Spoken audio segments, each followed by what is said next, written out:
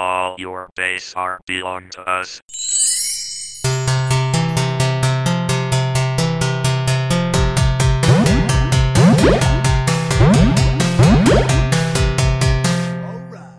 Hello and welcome to Fake Geek Girls. I almost said welcome to podcast.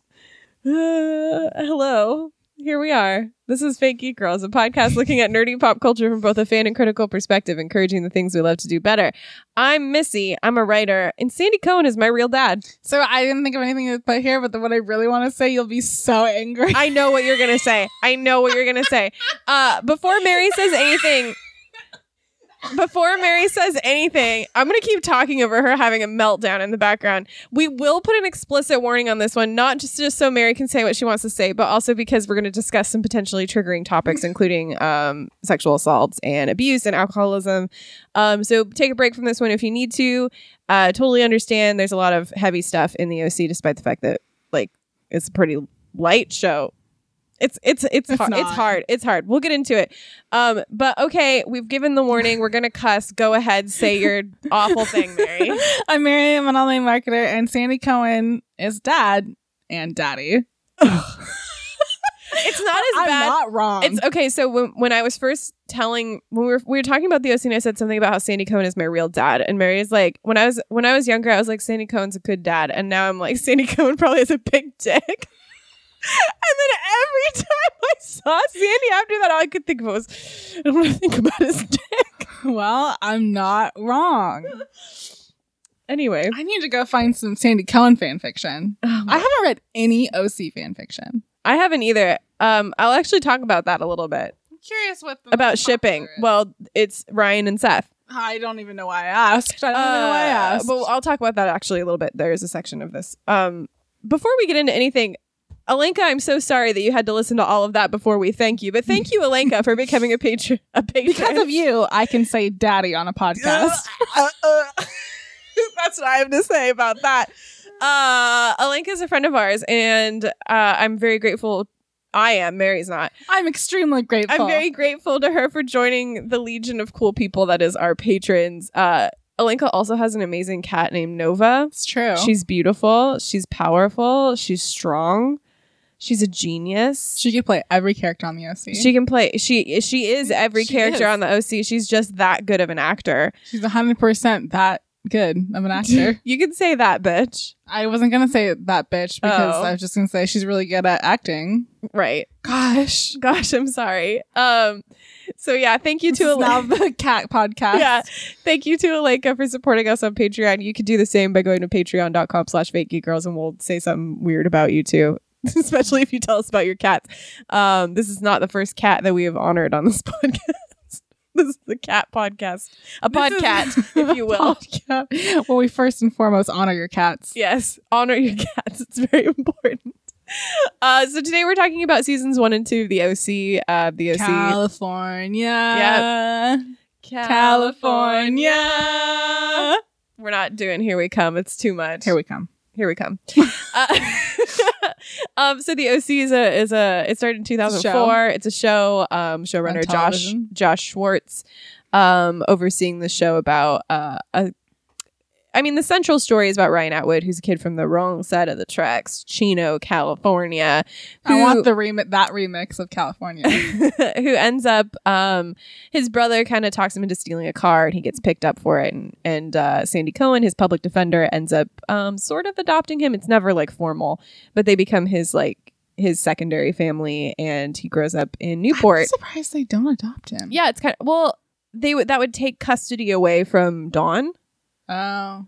So I think it's more of an informal thing. But they become his secondary family, and he lives in Newport for his years in high school, which is this uber wealthy, horribly corrupt place. He gets his new pseudo brother Seth Cohen, who's a jerk, but good jerk in a lot of ways. We'll get into Seth. And he starts dating Marissa, who is this kind of a disaster rich girl. Love her too. Love everyone on the show, to be honest. If I don't love them, I love to hate them. It's true. And so the OC was a really groundbreaking show for a lot of reasons. It featured same-gender relationship between two characters that we'll get into later. Actually, multiple of them. One primarily. It shaped indie music, which is the first thing that we're going to talk about. And it was one of the few teenage shows of its kind to make the adult problems as important to the story as the kids' problems. The adults are not absent, and in fact, their problems affect the kids too. Yeah. Also, the reason the Golden Girls are so big. Yeah, I hold steady on that. Yeah. So also, the reason we have Laguna Beach, The Hills, and Real Housewives. I mean, Real Housewives also comes from Desperate Housewives. Yeah, but like all of those shows were kind of happening. So the first Desperate Housewife was or the first Real Housewives was the Real Housewives of OC. Yeah. And they even make mention to this in the show, and it's wonderful. Yeah. Josh Schwartz has said repeatedly of the show that it's kind of a post-everything show. It's a bit postmodern. It's very ironic. There's a lot of self-aware humor in it. And so there's a lot of references to its own reputation within the show. But like I said, one of the biggest things that the show is known for is its music. And the reason for that is that it really kickstarted the popularity of indie rock, especially Death Cab for Cutie. Now, Mary and I are from the Pacific Northwest, so Death Cab for Cutie are from here. So the OC did not have as warm of a reception up here for popularizing Death Cab as it probably did other places, which is actually remarked on in the show. It's very funny. I think it's in season 3, so getting a little ahead of ourselves. But in season 3, they're playing Death Cab on The Valley, which is the in-universe spoof of the OC. I love this show. And Caitlin... They're playing Death Cab, and Caitlin goes, "Ugh, they're playing Death Cab on The Valley. Never listening to them again." But yeah, Death Cab, like I said, is from our area and is very big here. But they like really rocketed to fame after their music. So the thing is, Adam Brody is a big fan of who plays Seth Cohen. Adam Brody is a big fan of Death Cab, and so they kind of brought that into the character. So he was always talking about Death Cab, and then they used some Death Cab music. And then they actually had Death Cab on the show in season 2. It was great. And they played one of my favorite songs, which is Title and Registration. It was good. I love how it just like season 2 turned into like what band's playing this. I love it. It's so good. That's one of the things I really love about the show is because it like I watched it a little bit later. It is legitimately funny to watch this as an adult because like I look back on it and I see so many of my favorite musical touchstones. So like Death Cab is there. Royal O'Kiley's in there, Bright Eyes is in there, Imogen Heap, all of these bands, and like not to be a Seth Cohen about it, but like I definitely was listening to these bands before they were on the OC.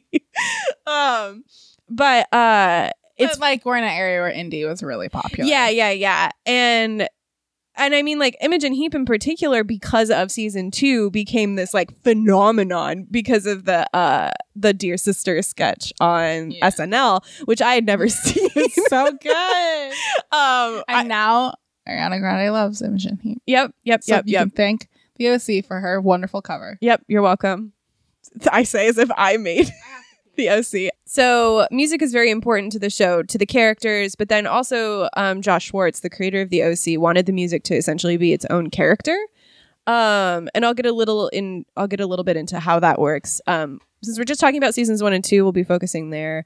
But we're going to revisit some of this for season 3 and 4 because the way that the music, there becomes some musical leitmotifs. I don't know if you say the S in leitmotif. Whatever, doesn't matter. Don't call me out. There become some like musical themes that continue on through the season, especially the use of Hallelujah and Imogen Heap. Anyway, this is a quote from Wikipedia, so it's, you know. Sean Rogers, Sub Pop's creative director of film and TV licensing, said that the OC's choice of music was to, quote, support bands in the style of music that they've been following, adding that artists were willing because, quote, it pays well in comparison to what most indie bands make touring. However, Jimmy Tamborello, producer for the Postal Service, commented that it was just because, quote, we're cheaper, which is fair. But the thing that this really did is it allowed bands like Death Cab, who was already like a successful indie band. It's not like they were like nobody's ever heard of them. I mean, again, I'm a little bit biased because I come from this area, but even they were still doing well. They were signed. Yeah, I mean, they played Soul Meets Body, and Soul Meets Body was one of their bigger songs. Yeah. And like I Will Follow You Into the Dark and that kind of thing. it really helped launch the careers of bands like Rooney, whose sales increased by 200% after appearing on the show. Now that song is so good. It is really good. I still really like Rooney. I just put it on my what I'm listening to. Right now. The thing is that these didn't have like lasting impacts on their career, so they would usually see an initial spike and then like it would drop off again. The music supervisor for the show, Alexandra Patsavas, has worked on a number of projects known for their soundtracks, such as the Twilight movies, which, say what you will about Twilight, soundtrack's good. Mm-hmm. The OC, obviously, and Grey's Anatomy, which also has a really popular soundtrack, also known for lots of indie music. They actually, again, make a reference to Grey's Anatomy in the OC. Also in the Pacific Northwest. As well as Gossip Girl and Supernatural. Yeah. So, like, she's known for doing, like, curating these really great soundtracks. Schwartz rehired her for Gossip Girl and Chuck because of their success with the OC. So it wasn't just... named Chuck after him? in Gossip Girl, there's a Chuck. Oh, I don't know, but he just likes the name Chuck. Patsavas, as the music supervisor, frequently approached lesser-known bands for cover songs that would help them find success. So, like, the version of Lover I Don't Have to Love, again, this is season 3, is a cover song. Imogen Heap covers Hallelujah. So good. Oh, God, it's good. Did they cover it for the OC? The Imogen Heap one, yes. Wow. And that's because of the way that Hallelujah works as a thematic tie through the series. But I can't talk about it until next season, unfortunately. But yeah, so there are a lot of cover songs in the OC, some of them more popular than others. I actually just heard they did a cover of Float On in like season 4 or something. I really hate the song Float On. I'm sorry. There goes all my indie cred. But I don't really care for Modest Mouse. Re-listening to them on the OC, I was like, you know what? Maybe I'll give them another try. Yeah, I like Ocean Breathe Salty a lot, but they just never really did it for me. I think there's a lot connected to Modest Mouse. It's true. It's very hard to explain. Yeah, there's a context there that I can't quite remove Modest Mouse from. But they did there's a cover of Float On that I loved, and I googled it, and everybody's like, this is the worst cover I've ever heard. Who does it? Gold something? I don't know. I wasn't familiar with the band. But there's a weird cover of Lover I Don't Have to Love, and yeah. Hell yeah.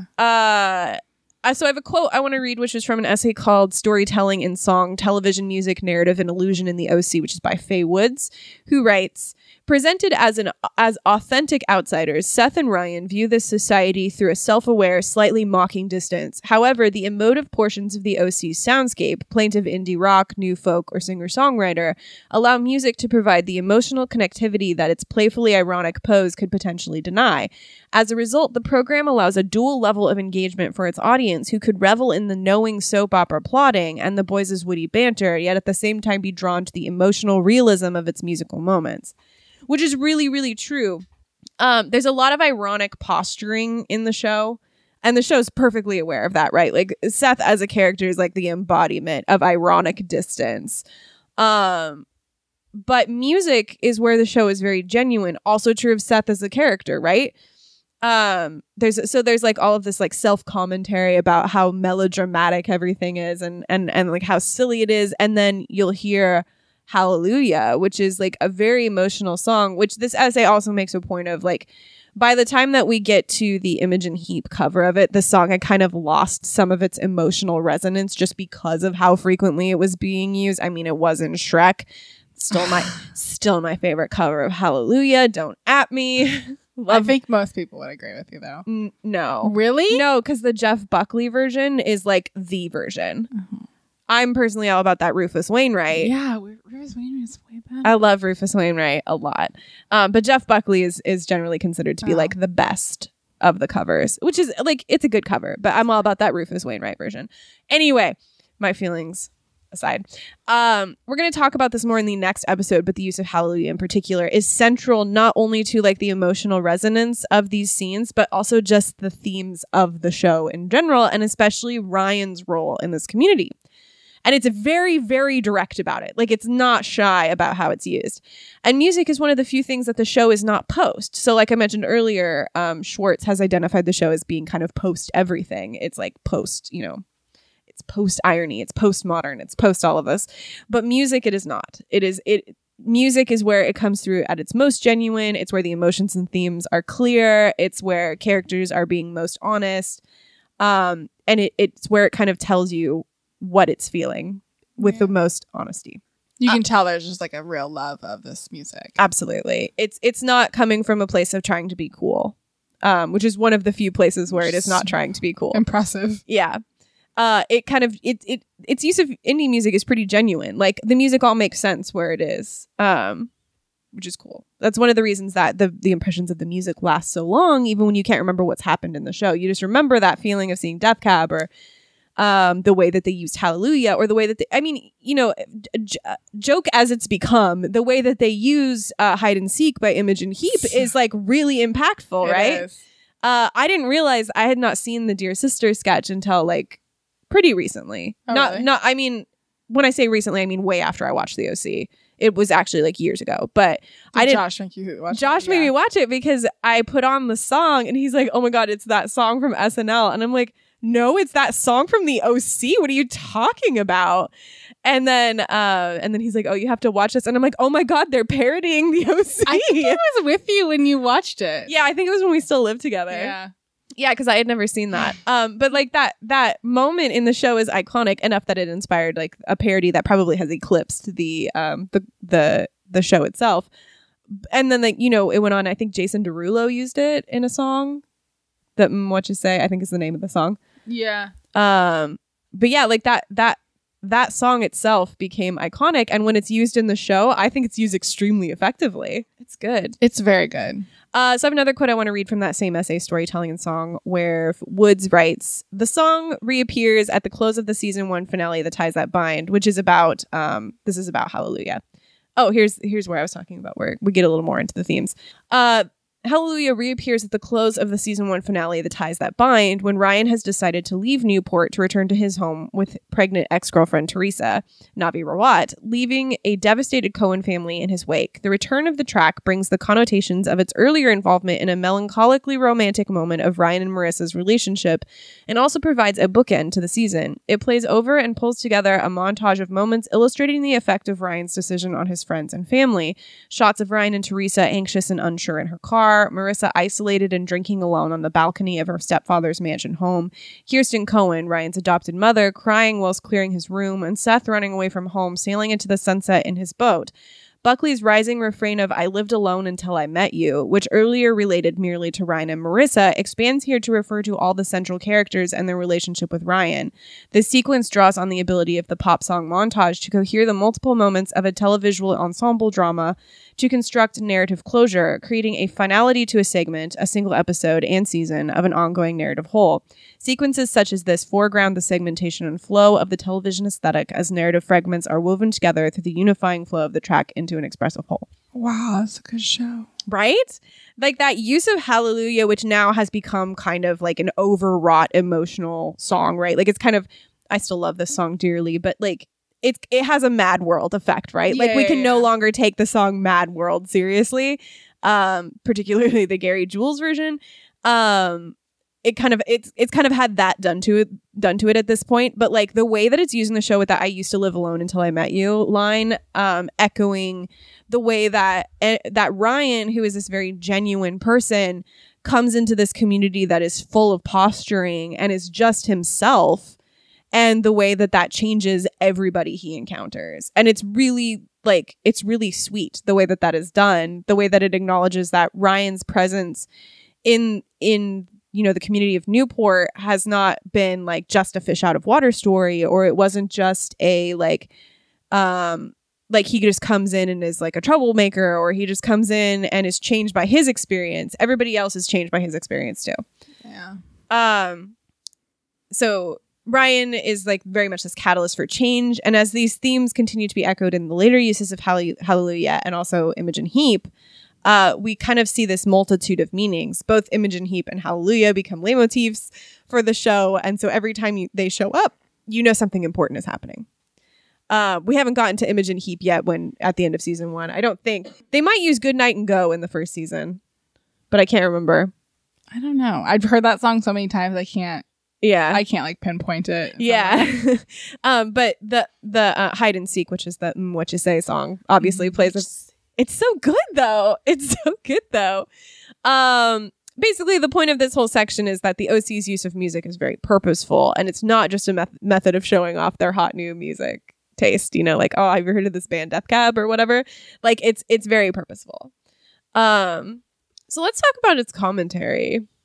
Surprisingly salient commentary that frequently falls on its face. I will never, like, I don't know that I'll ever love an opening episode to a show as much as I love That's true. episode 1 of The OC, which gave us not only the iconic "Welcome to the OC, bitch," but also gave us the iconic, you know what I like about rich kids? Bam! Nothing. It's so good. Best line in a movie, in a show ever. Anything ever. Anything. It's True. perfect. I love it so much. I can't. True and raw and emotional. Oh man, it's so good. The first episode of season 1 and the first episode of season 2 are both fabulous. It's like some of the best pilot episode ever. Yeah, they're both so good. So you have like this obvious commentary, right, about class in the show. Not only is Ryan from Chino, which is a, you know, less affluent neighborhood, also not as, to my understanding, certainly not as bad as they make it look in the OC. I remember going to visit my cousins once and like passing Chino. I mean, like, we should go to Chino, and it was like totally fine. They make it look like it's But I mean, if you live in Newport, yeah, it probably is. Yeah. So you know, you have this kid from Chino who's like this rough and tumble kind of getting into trouble kid who's rescued by a public defender who makes a point of, you know, saying like he would rather defend a drug dealer than a white collar criminal. And you're like, yes. I'm like, yeah, Sandy, get it. Fight the power. Yeah. Yep. So you have like all of this being set up, right? And the show is, you know, largely a sympathetic show about rich people. And you can see throughout the events that happen how money corrupts everybody, including Sandy, who is like our bastion of moral certainty in the show. Money also impacts him. And this shows up more in season 3, so we'll get into more of it there.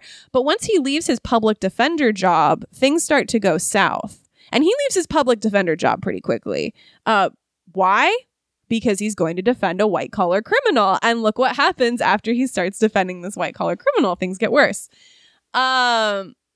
So we have this like clear idea about money as a corrupting force and the city of Newport just as a corrupting force. But one of the things that's most interesting to me is the way that both this like macrocosm, right, of like money and like wealth corrupt, but then also specifically the city of Newport. And then on an even tinier level, the individual ways that individuals are shaped by the community. And one of the best examples of this is Seth. Seth. So Seth is the way that Seth is, in part because to be like 100% transparent, Josh Schwartz wrote Seth after himself and his relationship with his father. And like what, like, I'm not saying like Seth is Josh Schwartz, but like he played a major role in, like, he's very transparent about the fact that inspired by. Yeah, that he is in part Seth. Now that's really great because the show is not a really sympathetic portrayal of Seth. And so Seth, when I watched this show as a teenager, and then again probably as a very young adult, I was like, I love Seth. I still love Seth. I still love Seth. He's a great character. But like in high school, Seth was like dream boy, it's right? True. Like I was like, oh my God, I love Seth. I want to marry Seth Cohen. It's true. I was like, Seth is a huge part of the reson why when I was younger, I was like, I'm not a nerd because I'm not cool enough. Yeah, you're not cool enough to be like Seth Cohen. Seth Cohen. Wow. Embarrassing. Oh, how times change. As an adult, I look at Seth Cohen and I see all of his flaws. Hot right? garbage. Hot garbage. And the way that so hot. Yeah. Garbage. I mean, he was like 26 at the time.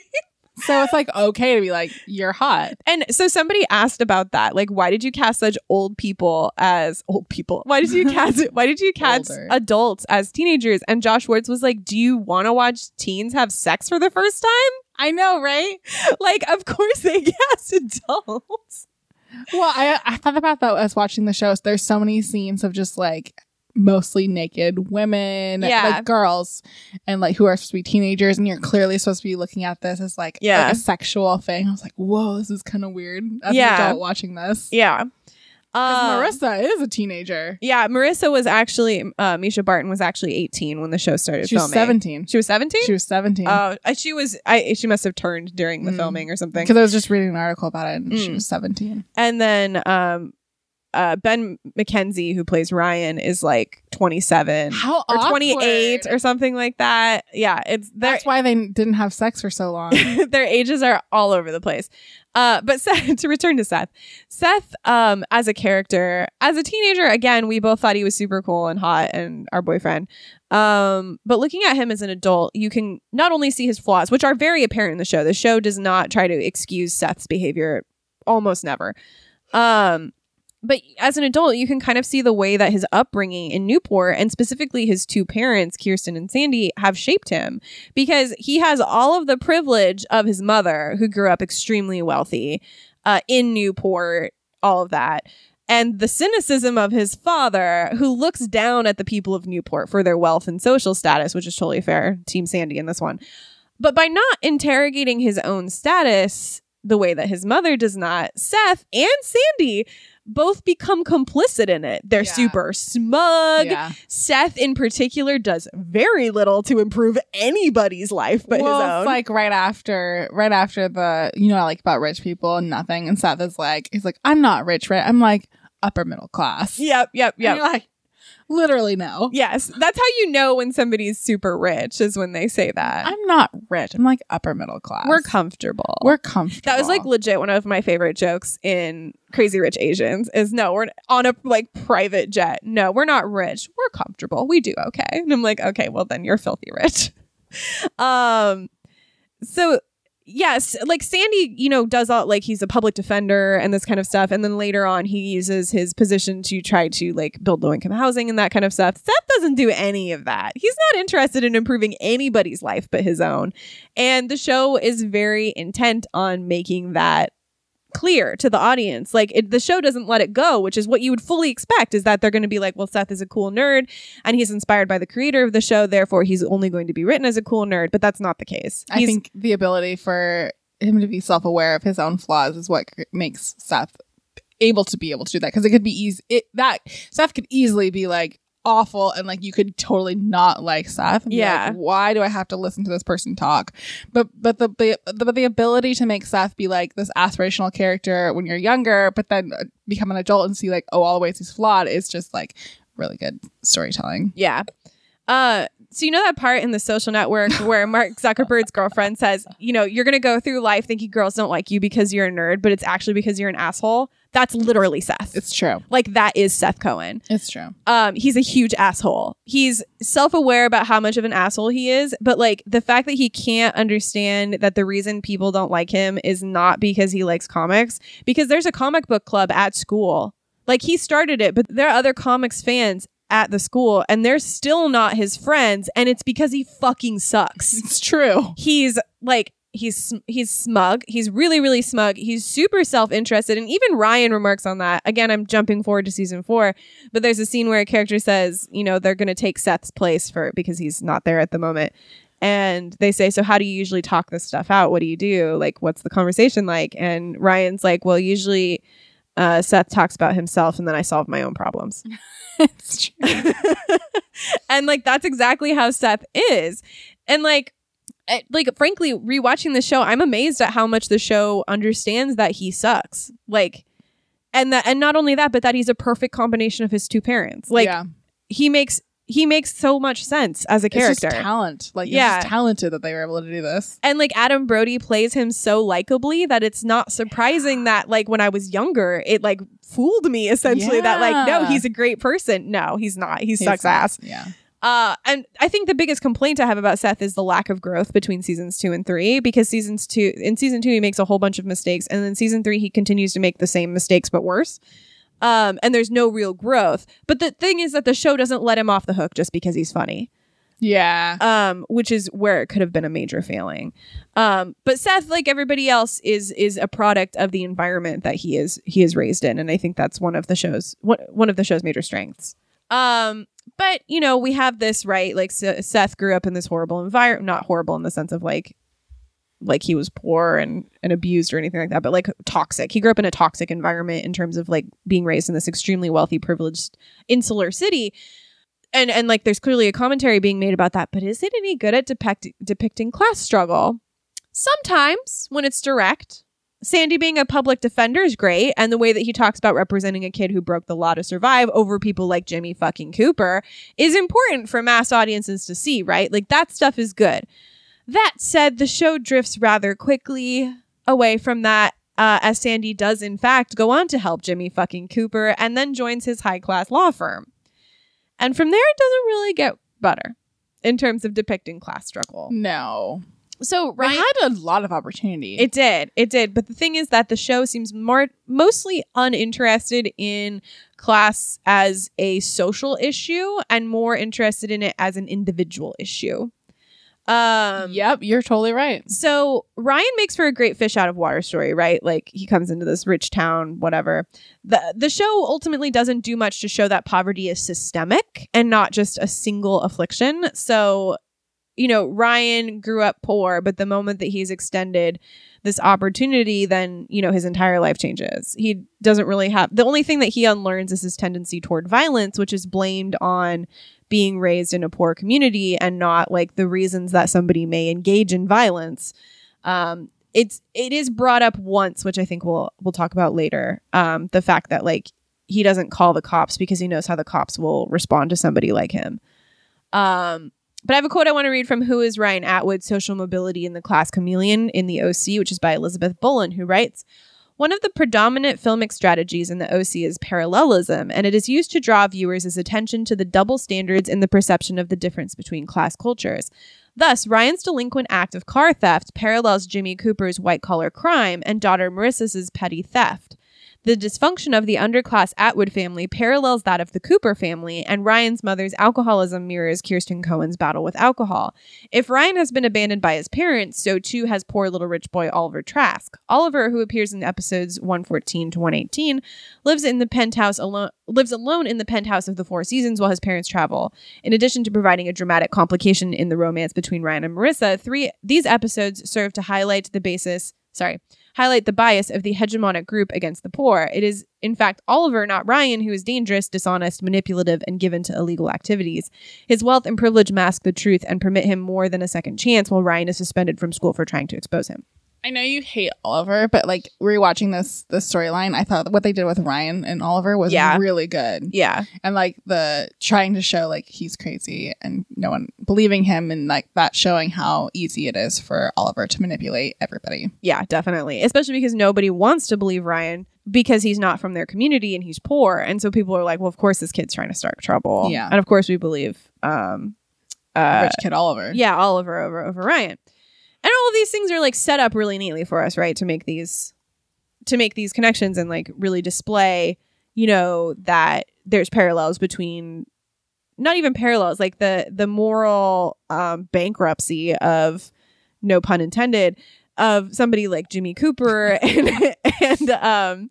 and Julie Cooper is set up pretty neatly to parallel the experiences of the, you know, of Ryan's family or whatever. Like Ryan and his family, even Dawn, who is largely absent from the first two seasons, most of the seasons, but she does show up more in season 3. And even Trey, to an extent, like there's a parallelism there that is like, it's not moral to be rich and it's not immoral to be poor. Like that's set up for us. The problem is it's never really slam dunked. Like they never really get there. The OC either has a lot of faith in its audience to figure it out themselves, or it just isn't interested in pointing out the hypocrisy. I don't think it's interested. Yeah. It totally has the ability. Like they clearly have the ability to tell that story. It's just was early 2000s and were they just not interested in... You know what's fascinating to me is I wish this show had gone on in another year, because it would have been 2008. Oh my God. Yeah. But it ended in 2007, right before the financial crisis. That would have been so interesting. Right? Because the Coens made their money in development. Yeah. Yeah. And it ended right before that, which honestly is appropriate. But like still, I would have loved to see how that would have changed the way that the show went on. It's so interesting to think about. It would have been a really good opportunity to talk about this stuff. Yeah. So this idea of like not being interested in pointing out the hypocrisy becomes really problematic for progressive readings of the show when you see how it treats poorer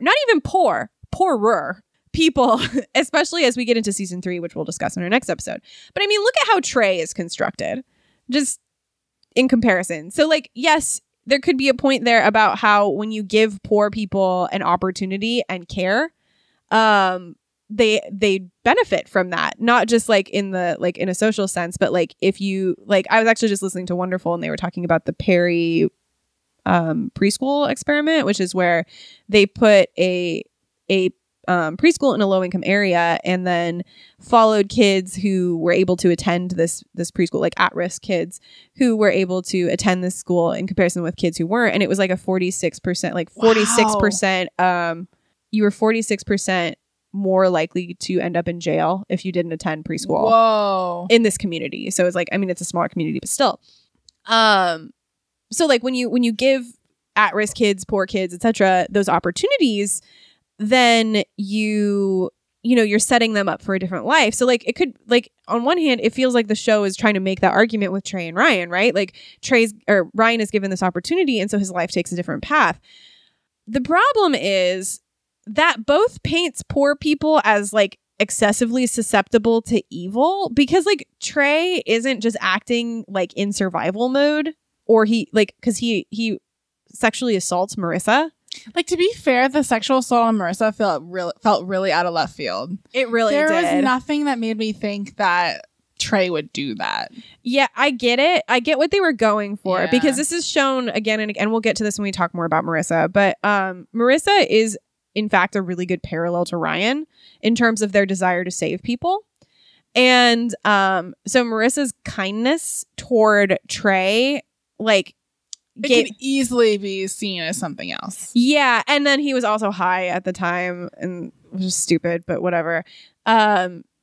So I don't know. It feels out of left field for him to take that. Like, I could see maybe like taking her along for some like bad deal or something. Yeah. That would have made a lot more sense. But there was nothing that made me think Trey would do that, and it kind of sucked. It is weird.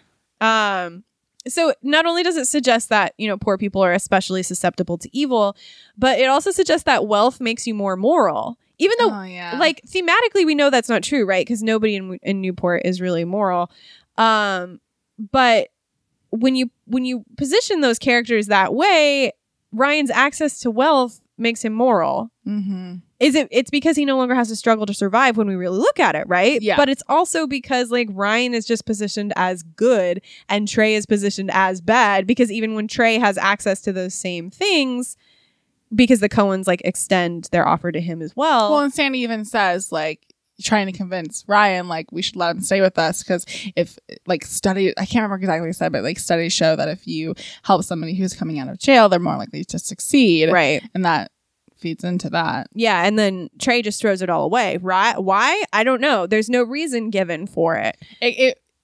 Trey's storyline kind of rubs me the wrong way, because what it makes me think of is people who are awful and say things like, well, some people just like to be in jail. Yeah, exactly. That's how it feels to me. Mm-hmm. Like, well, Trey had all this hard time and it's just easier for him to go back to jail. Yeah. It's like, that's like not true for most people. Don't get me wrong. I literally know somebody who went back to jail because that's where they wanted to be. But like the amount of people who do that is minuscule. Yeah, especially especially when you consider like how many people in jail are jailed for petty crimes that shouldn't be illegal, and the amount of like slave labor that's basically being done with like different programs. Like, so of course, like, this isn't what the OC is trying to say, right? Like, it's not trying to say that rich people are morally good and poor people are morally bad.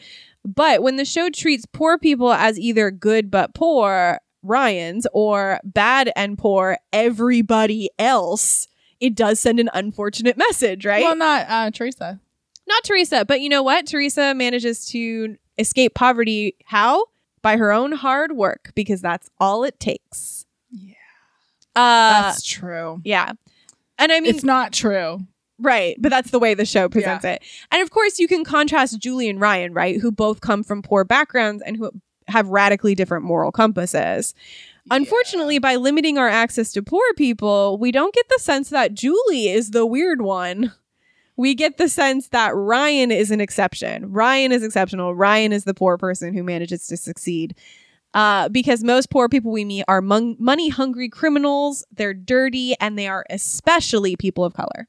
I mean, yeah, the rich people of color that we have. There's 2. The principal. Yeah. Oh, there's like 3 then. I forgot about the principal. Who else? I think they come in season 3. Oh, okay. I think they probably were like, hey, why is this show so white? Well, let's have 2 rich people of color. So I have another quote I want to read from that same essay, Who is Ryan Atwood, by Elizabeth Boland, who writes, although his facial expressions may at times be read as brooding, they signify guardedness rather than repressed anger. Ryan is clean-cut in appearance, and although often taciturn, his diction and accent is middle class. He does not use coarse language or street talk. Overall, his appearance and demeanor is classless, allowing him to be whoever Newport and the viewer wants him to be. In contrast, Ryan's older brother Trey, his mother's boyfriend AJ, and his former girlfriend's fiance Eddie embody particular types of masculinity that are coded working or underclass. This is conveyed in their dress, speech, and deportment, and perhaps most strikingly, the tattoos they both wear as signifiers of a virile, physically domineering masculinity. Such masculinity is symbolically associated with particular forms of male behavior, which also function as cultural capital in certain class structures. So to be clear, they do recast Trey in the 2nd season. He's not played by the same person. I thought so. I didn't look at it. I was like, that's not the same. The author, so much younger. The author writes, Trey returns in the 2nd season, endangering the welfare of the teenagers in the OC. Significantly, the role was recast, the replacement actor being less class-coded in his physical appearance. That said, Trey still reads as distinctly lower class to me in comparison to Ryan. Like Ryan, yes, he's wearing a wife beater and a leather cuff. Okay, cool, whatever. I grew up in a farm town. Like, this is what you wear. Yeah. Ryan's dress is fairly blue collar, but his manner isn't. Like the way that he interacts with people, he's very like, as much as he is this very like punch first, ask questions later, especially in season 1, he's very introspective. He's very like thoughtful. He doesn't talk a lot. He doesn't crack jokes. He doesn't crack jokes. He's more of a sounding board for Seth's jokes. He's very like he doesn't project that kind of masculinity that's like aggressive. Mm-hmm. Despite the fact that he's known for violence, especially in season 1, he is not aggressive. He's always responsive. Yeah. Trey starts it. And then especially in season 2, right? Because in season 2 he's like, I'm going to lose this family that I have if I don't act a certain way. So I'm going to try to like really control my urge to fight. So in season 2, he's very passive and like will not fight until the very end of the season when he finds out that Trey attacked Marissa. So in season 2, he's even more reserved. But in comparison, Trey has this very sleazy feel about him, which is just in the way that he conducts himself. You can tell he's manipulative. You can tell that he is lying a lot, all of that kind of thing. There's also, I felt that there was like the hint of like he wanted to change. Mm-hmm. But like he felt like he couldn't. I think there's that, and there's also like he falls really easily back. He falls to temptation in a way that Ryan doesn't. Yeah, so easily. Well, and I think that's what Teresa is so good is there for. Mm-hmm. Unfortunately, she's literally there to remind the viewer like, don't trust this guy. Yeah, he sucks. Yeah. How dare you say that you're questioning Marissa over your deadbeat brother? Right. Yeah. I have another quote I want to read from that same essay. As Ryan begins to spend more time with Marissa, Seth accepts an invitation to go to a party in Long Beach with Donnie. He subsequently invites Donnie to a Newport party where his new friend draws a gun on the crowd, episode 105. In both cases, Ryan is called upon to save the hapless Seth, since he, unlike Ryan, who comes from a world like Donnie's, is naive to the dangers of the underclass. The episode establishes Ryan's loyalty to his new friend and his commitment to his new class location, but in doing so, reiterates the undesirability of the underclass. And this is precisely the issue for me. Anytime there's an intrusion of the lower class into the upper class world of Newport, it's bad, with the exception of Ryan. If we're meant to believe it's because Ryan is offered care and compassion, that also should extend to Trey. But it also suggests that poor people are by nature morally bankrupt. And you could argue, in the OC that everybody is morally bankrupt with a few exceptions.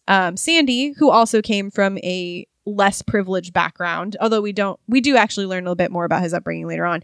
But the fact that all the poor people we see except Ryan are bad certainly doesn't paint a flattering picture of the lower class. So the moral that the OC seems to be presenting us with is that you can just stop being poor if you find yourself a wealthy family who loves you, unless you're Julie Cooper or if you've had to do anything bad to survive, at which point you're already a doomed criminal. You may still be deserving of fair counsel and sentencing, as we will see in season 4, but you're still morally bad. So yeah, you have, like I said, all of this setting up, right, of these places where the class discussions could go, but none of them are ever completed because the show is far more interesting in showing us all of these evil poor people. It's bad news. Yeah, I think a lot of the problem here is the individuality of Ryan's created as an exceptional. Yeah, and Teresa, and I just, it sucks because they probably could have done it really well if they put in the time. Yeah. But they weren't interested in that. Yeah. So I wonder why. I think they got so wrapped up in the high class drama. I mean, it probably has a lot to do with like what do people rather watch. They're coming to watch the OC, to watch a bunch of rich people and escape and be like, oh, rich people still suck. And I'm sure they had absolutely no ill intent on showing the poor people, but unfortunately, they use them as villains, which will bring us to use rich people as villains too. I want to be clear. Well, this will bring us to our next topic: how white this fucking show is. The whitest show I've ever seen in my life. So this is another quote from Who is Ryan Atwood, Social Mobility and the Class Chameleon. From Bullen, who writes, in presenting violence as a masculine as well as a class trait, a distinction has to be made among the characters who perpetrate it. It is notable that Donnie and Eddie are Latino and their actions are driven by emotion. In Donnie's case, his violence is the result of class envy. Yet, while the reason for his violence is given, the series offers no scope for critically assessing the divisiveness of the class hierarchy or understanding the bitterness created by Donnie's consciousness of his low social status. Judged according to middle class values, which he has rejected, he must be excluded from civilized society. By contrast, although Melissa's former boyfriend, Luke, initiates violence, it in no way threatens his status in Newport Beach. Indeed, although initially positioned as an antagonist to the central characters, he ultimately becomes part of their circle. Likewise, while Ryan's physical violence is not actually endorsed, the instances of it are differentiated from Donnie's and Eddie's violence by being presented as acts of selfless heroism and evidence of moral integrity and a male code of honor. Yeah, I think that the comparison between Luke and like Donnie, why didn't we get Donnie's explanation, valid anger at rich people over Luke's invalid anger? Like, why nothing? At nothing. Why didn't we get that? Like, Donnie could have been brought in, but he wasn't for, I'm sure, many reasons. But when you look at it at class, like you're only like supporting that idea that you're trying to challenge. Yeah, that's the thing is I think that this show was very much of its time and feeling. I mean, this is 2004, 2005. This is preceding Obama's election, at which point we all collectively patted ourselves on the back for solving racism. It's true. And so like I'm not sure that this was exactly the idea of like a post-racial America, but like it's reflective of the unconscious or conscious biases that we have about poor people and especially poor people of color. And it really paints a super unflattering picture of what the show is trying to do. And like the reality of Newport as a city is that it is extremely white, which Schwartz has pointed out in interviews. However, we're not going to be like, well, okay, it was just representing reality, because the show refuses to engage with race whatsoever. Like not even a little until season 3, at which point they make a joke, which we'll talk about next episode.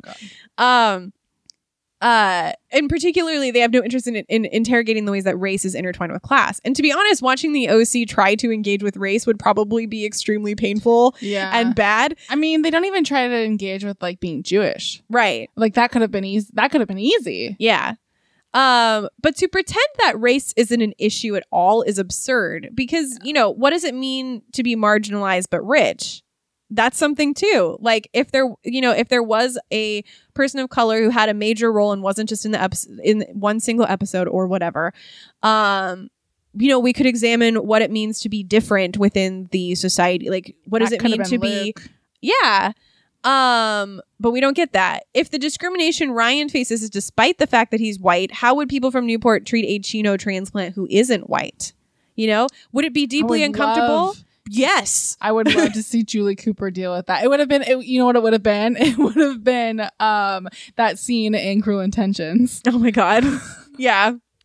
The thing is, I think the show is probably like thinks it's saving itself by not engaging with something it doesn't understand, and uncomfortable and probably straight up bad and offensive as it would have been to see the OC tackle race. It instead suggests that most poor people, a disproportionate amount of whom are people of color, are bad because the only time we see them is as criminals. So Yeah. in refusing to engage with it whatsoever, it instead tells us that people of color are criminals, or that Newport has no trouble with race, which we know not to be true because we have the very, very short-lived romance between DJ and Marissa. Like we know. Poor DJ. Yeah, poor DJ. And then later on, we have a character who is overtly racist in season 4, who's just treated like a buffoon. Like it's not ever like seriously. I think it's handled. unfortunate because I don't think that they had any intention on doing this. It's just, and I think on surface level, I think that's easy to miss this. I think if you're looking at this on surface level, it's easy to be like, well, clearly like the poor people were not, they're not the evil people here. The rich people are, like Julie Cooper and Caleb and even Jimmy. But like we said, those people get redeeming story arcs, especially Jimmy. Even Caleb, yeah. like even Caleb gets like a somewhat redeeming arc, but we never. But where's Donnie's? Where's Eddie's? Where's even Teresa's? Like we see she's there. She really is not her own. The only time she's her own character is her brief like friendship with Marissa. Yeah, and even then it's set up to be able to defend Marissa to Ryan. Right. And so that's not a redeeming quality. Like Teresa's the closest that we get. And Teresa becomes her own model of exceptionalism in season 4. Yep. Yeah. It's unfortunate because I don't want anyone to think that this is like intentional by the show. It's very reflective of liberal values in the mid 2000s of the idea of like, well, you know, things aren't as bad as they used to be because, you know, the civil rights movement happened and therefore racism isn't real. And I mean, you can just straight up see like season 5, season 6 of the OC being like, we have a black president, racism is over, you know, like you could totally see that happening in the show. And the result is that it becomes this perfect encapsulation of what white liberalism was in the 2000s. They take the characters and they really take these characters that could be stereotypical and they break them down. It's unfortunate that they didn't do that with other stuff. Yeah. I wonder if they're just better at doing it with characters and that's why it ends up being individual. I imagine that they probably felt that they weren't equipped to handle. They probably weren't. They weren't. And that's why you hire people to do that. They weren't equipped to handle Alex and Marissa. Yeah, no, they weren't. But They tried. And like as well, we'll get to that. Yeah. There are a few exceptions. Obviously, there are people of color in the show who show up for a couple episodes. Or there's Teresa. Teresa's the major exception. And at this point in the show, she is portrayed as an abused woman with a baby out of wedlock who lies to Ryan. Yeah, and it's keeping his perceived child from him. Not great. No. Not great. But the way that they play her on surface level seems very like, oh, okay, I can understand why she's doing that. Right. But when you really she's more sympathetic. Yeah. When you really pull it apart and you look at the like what she's actually doing, if you we're like, okay, but this is what she's actually doing, it's really shitty. Yeah. It's really shitty. Yeah. So sorry. So that's the biggest failing point of the show. I would like to take a moment to talk about Seth Cohen. We've already talked about Seth Cohen, but I have more to say about Seth Cohen. All right. Earlier, we mentioned fan fiction and the fact that Seth Ryan is one of the biggest pairings in the fandom. So at the risk of pissing some people off, I have some things to say. I'm so ready. Many people read Seth as a queer character, or at least I did not know this. Let me tell you the essays I was reading. What? So many people read Seth as a queer character, or at least as a counterpoint to traditional masculinity, right? Ryan represents the traditional punch first, ask questions later. I'm so interested in this and how this is going to be. Ryan's the punch first, ask questions later version of masculinity, wears a wife beater, physically powerful. Seth is physically weaker. He's more sensitive. This is me throwing my hands in the air like, is he though? He's more sensitive to his own feelings. Yeah, he reads comics and is more intellectual. He likes indie rock, etc., etc. So, okay, whatever. So he's a counterpoint to traditional masculinity. Okay, cool. I get that. I respect it. But let me just say, Seth Cohen is the embodiment of shitty, straight geek dudes in the most perfect and horrible way. He is that. He is that. He, at one point, makes a child upset because he questions her comic knowledge. Well, I just watched all the episodes with Reed, and like they're like absolute like bafflement of like, she's hot and she likes comics. Not only does she like comics, but she like can school us on comics. And Anna, for that matter. Anna, yeah. And it's just like you know, like we all, everybody in the nerd area knows Seth. Yeah, like they know Seth. Like, yeah, we know. Like Seth would be the person who I'd be like, I love The Last Jedi just to piss him off. Yep. That is. I can't believe George Lucas was also in. Right. So truly a perfect show. Seth, like, a lot of people want to read him as this like opposition to traditional masculinity, but like in 2019, you know, he feels more like the shitty dude who calls himself a feminist and then asks why you won't send him pictures of your boobs because that would be sex positive of you. That's how I feel about Seth Cohen. I love him as a character. Look at his reaction when he sees Marissa and Alex together, where he's like, I need to like picture this. Give me a second. Yep. That's messed up. Yeah. He's so messed up. Yeah. He's legit. He is like this shitty dude. And like I said, I love him as a character. I think he's wonderful. But I think that we want to read him, and the show, like, by the way that the show clearly wants us to think that Seth is like a super flawed person, right? Like, I'm not saying that the show wants us to ignore his flaws. Rather, the way that he is constructed in the show wants us to still kind of feel better about him than we feel about like somebody like Luke or some other shitty dude. I don't know. No, nobody's coming to mind. But he still represents traditional masculinity and acceptable masculinity. It's just not the like hegemonic ideal of masculinity because he likes comics or whatever.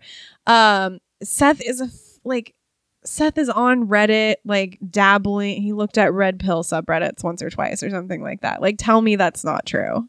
I mean, it is. You know, he's like, they're crazy, but like, have you read this one thread? Yeah, like, it kind of made sense. Like, not really. Like, again, love Seth Cohen, but come on. In 2019, Seth Cohen's out here like, well, you know, that guy's a Chad. That's Seth Cohen. He said that unironically once. And I think it's worth interrogating where this idea comes from and like why people might be tempted to read Seth as queer. But and this is like separate from the idea of like shipping him with Ryan, which is totally fine. Do what you want. It doesn't bother me. It's more this tendency that I was seeing to read Seth as a queer character and as a fundamental challenge to masculinity, because I don't think that's true. So where does that come from? Seth is ostracized in his community, right? Because he is physically weaker. He doesn't play water polo. He reads comic books. So he's not part of like the Newport ideal, right? He has these geeky interests. He's into comics. He's into movies. He's into Japanese cinema in particular. He's into indie rock. All of these things that are kind of like outside the mainstream. So he kind of exists in this space outside of the mainstream. He's called queer within the narrative. Luke calls him a queer, which is rude. I really loved that in the first half of the first season. They sure did. So like that's shitty. But that, you know, that furthers that idea that he is outside of the norm. And then he's also being positioned as opposite to Ryan. And like, honestly, like I can totally see where that ship dynamic comes from. It's not my thing in particular. But I totally see, like, personally, I just really love them as like adopted brothers. I think it's so sweet and it makes me cry to think about the way that they've changed each other's lives, and it's lovely. But like, I totally see where that desire to ship them romantically comes from, especially when you think of them as opposite views of masculinity. Well, and if you think of Seth's reaction when Ryan left, as opposed to like literally having Summer. He had Summer right there. He had Summer right there, like who he's been obsessing over. I can 100% see it. Yeah. I get behind it a little bit. Yeah. It didn't, like, Seth and Summer are so endgame for me. Like, I can't. But like, I totally get where the ship dynamic comes from, and I think it's a totally makes sense. But I struggle with these ideas. Because not being traditionally masculine does not inherently equal queer. And to be honest, I think that's offensive. It is. That people are making that leap. One essay I read, and I didn't cite it because it was, it bothered me. It cites this example of Lex Luthor in Smallville holding a baby as a marker of queerness. What? Because it's a man showing tenderness. Whoa, that's rude. And like I'm reading this without context, so maybe if I'd seen that scene, I would feel differently. Yeah, but maybe. Like just from the way it's described, that's like a basic fucking human thing to do. Now, I don't like to hold babies, but that's not why I'm queer. A man displaying signs of tenderness is not inherently queer, as in meaning not heterosexual. Well, there's so many implications there, right? It's wrong. Like saying tenderness. Are you saying that's more of a female thing? Are you saying being more female makes you queer? Makes you, yeah. There's, as they say, a lot to unpack there. Like, what is like? So, do gay men just want to be women? Because that's a completely different thing. Yeah, like being tender isn't inherent to women. Mm-hmm. What is wrong with these people? So it may be queer on a more figurative level, as in when we talk about queering something, like as a verb. But I really think it's worth drawing a distinction between literal queerness, as in Seth is not straight, versus figurative queerness, as in Seth represents an alternate form of gender and or sexual being outside of cis and heteronormativity. Seth... It's so interesting because I can actually maybe see... I could not... Seth to me is 100% straight, but I could probably see Ryan as bi. Absolutely. I agree. 100%. Like, I don't know what it is, but like I can just totally see it. Is like... And I think this comes from the fact that we exist in this geeky space and we know so many Seths. Like, I guess that's true. Like Seth is a quintessential...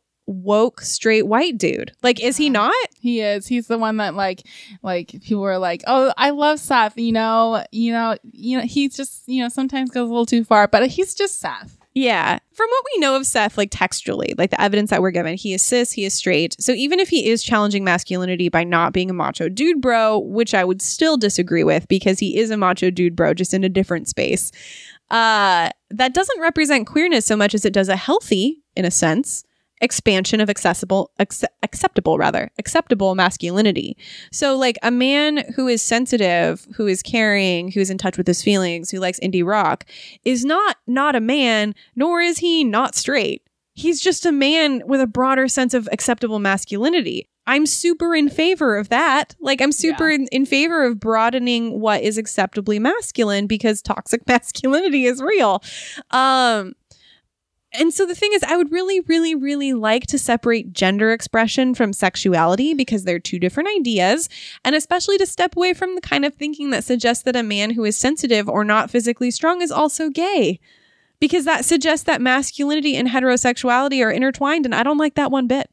Yeah, you can think that Seth is gay and not like intertwine it with his weakness. Yeah.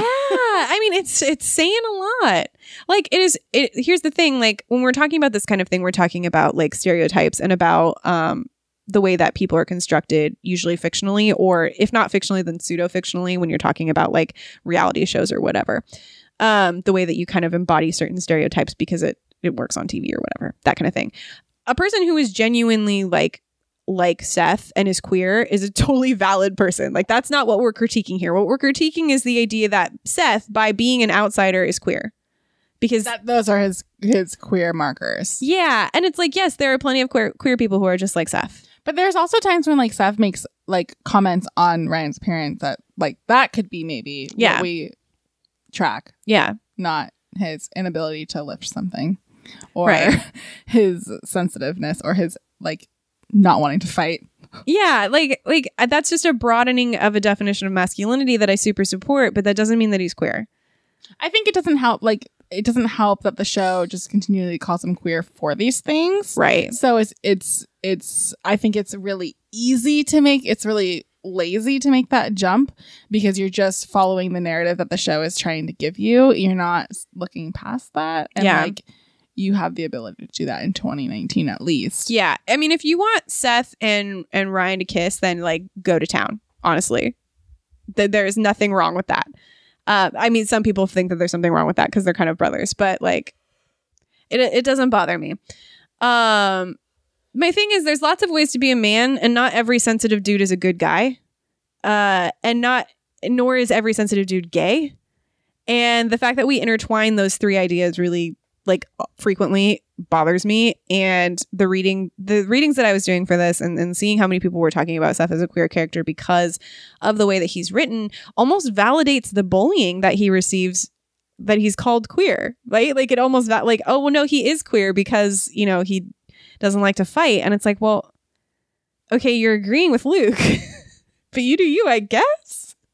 You're agreeing with Luke while not valid, saying okay, well, you're bullying. It's okay, but you're also saying the reason you're targeting him is correct. Yeah, it's not true. Yeah, and it's again, ship what you want. But you don't need to excuse that shit by finding textual evidence that Seth is secretly queer. You can just be I want Seth and Ryan to just fuck. Yeah. And it's okay, it's not my thing, but I understand why you would support you. Yeah. I understand why you would want that. So yeah, I can totally understand it. Yeah. It's just, we don't need to find textual. Two hot people kissing is always good. Yeah. Usually. We need that on a shirt. Because we say that a lot. It's true. And the back of it, you ship you. You do you. You ship what you want. You do you. I have a quote I want to read, which is from the OC, A Critical Understanding, which is by Laurie Bindig and Andrea M. Bergstrom, which reads, "In fact, the only lasting male friendship is between Ryan and Seth. Ryan and Seth are so close that when Ryan returns to Chino at the end of the first season, Seth can no longer remain in Newport and sails off to Tahiti. Seth's departure is significant since, although Ryan will be gone, he does have Summer in his life, a girl he has pined for since grade school. Rather, Seth's privileging of his relationship with Ryan is made explicit by Summer, who notes, 'What we had wasn't as awesome as you and Ryan, otherwise you wouldn't have left.' This feeling is certainly not one-sided since Ryan states that he feels like he abandoned Seth. So in season 1, Summer is representative of this life that Seth wishes he had, right? He wishes to an extent that he fit in and he could have a girl like Summer. That's this vision for his life that he won't admit to it. He won't say I wish that I fit in. He will say, I wish that I had Summer. Ryan, just by being a friend to Seth for the first time in his life, opens up whole new doors to Seth, including giving him the confidence to date Summer, even if he does leave like a fucking coward. When he leaves, Seth regresses and he runs away to be an outsider forever. Well, and it totally makes sense though, because you think why would he run? He got Summer, which is what he wanted, but that's not really what what he wanted. He wanted to fit in, and Ryan gave him that space while Summer was still Summer. Yep. Clearly Summer changed in the show, they've changed to her character just in general. Yeah. But she even makes comments. She's I was pretty mean to you, wasn't I? She's still there. She still did that. She's still pretty mean to him. I mean, he's mean back. But Ryan, yeah. But for him to run away because Ryan's gone makes 100% sense. Yeah. It's the first, I remember that Seth left in season 1 and I couldn't remember why. And we were getting to 5 episodes remaining of season 1. I'm why the fuck does Seth leave? I don't get it. And then you get there and you see that he left because Ryan left. And it's scene's so good. Heartbreaking, right?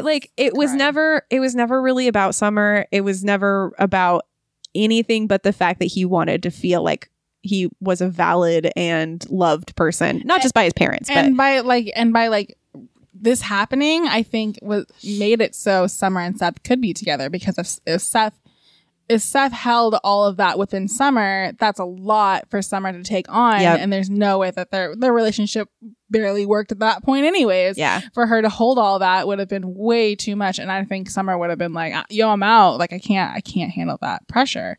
So it was really important that Ryan held that, because Ryan can handle that. Yeah. Not only can he handle it, but I think he needed that. He needed to feel needed, because he clearly didn't He has a chronic rescue complex. Yeah. He never felt like he was needed by his family, even though he was. Yeah. He knew he was needed, but no one else really appreciated him for that. Yeah. Do you have anything else to say about Seth? I'm sure we'll talk more about him in the next episode. Important. You know what? I tell the truth. He was really hot. He is still really hot. In Ready or Not. I'm not gonna lie. He's just hot. He's a disaster. He's a disaster in Ready or Not. I think he's just a disaster. Is he married? Yeah, to Leighton Meester. Duh. Let's talk about Marissa. So, full disclosure, when I was growing up watching the OC, I didn't like Marissa. I'm like, this bitch, so boring. Like, despite being a disaster human with like the most dramatic storylines, I was like, she's so boring. Now that I've rewatched it, Marissa still isn't my favorite character. She gets a lot better. She does get a lot better. She gets a personality. Yeah, but you know, she's not my favorite. But as I was reading about this show, and as Mary was reading about this show, and I'll get more into this when we talk about season 3, but the way that people talk about Marissa is really telling. So I'm going to just kind of zoom out from Marissa for a bit. So when we're talking about female characters, it's important to acknowledge that it's good for characters to have flaws. Women can be flawed, even stereotypically flawed, and still be complex. So some of the criticism I was reading of the OC was spot on in a broad sense. The show prioritizes the journeys of its male characters. Its female characters are frequently based on damaging stereotypes about women. I mean, you have Marissa being this like straight up fairy tale princess. You have Summer's this vapid mean girl. Julie's a social climbing bitch. Kirsten is also a bitch. Like all of those stereotypes, like if you look at them just on a pure surface level, you can say that those things are true, right? So a lot of the criticism I was reading was talking about those stereotypes. But when you get, you know, those criticisms lacked grit on a closer inspection.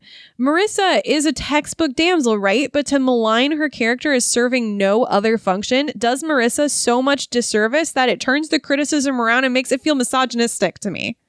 I think that's fair. It's so interesting. This is jumping ahead a little bit, but when I was reading all this stuff, I was sending a bunch of stuff to Misty because I looked back at some gossip sites and how they were talking about it. But then I also, and it was a lot of misogynistic stuff like she's talking about, but also when I look up why did the OC get canceled, the number one reason, spoilers, that I read was people were upset Marissa died. And I think it's like, is it because they missed having that person to just dunk on? I wonder, right? Also, Misha Barton has talked about more than like the show. Yeah.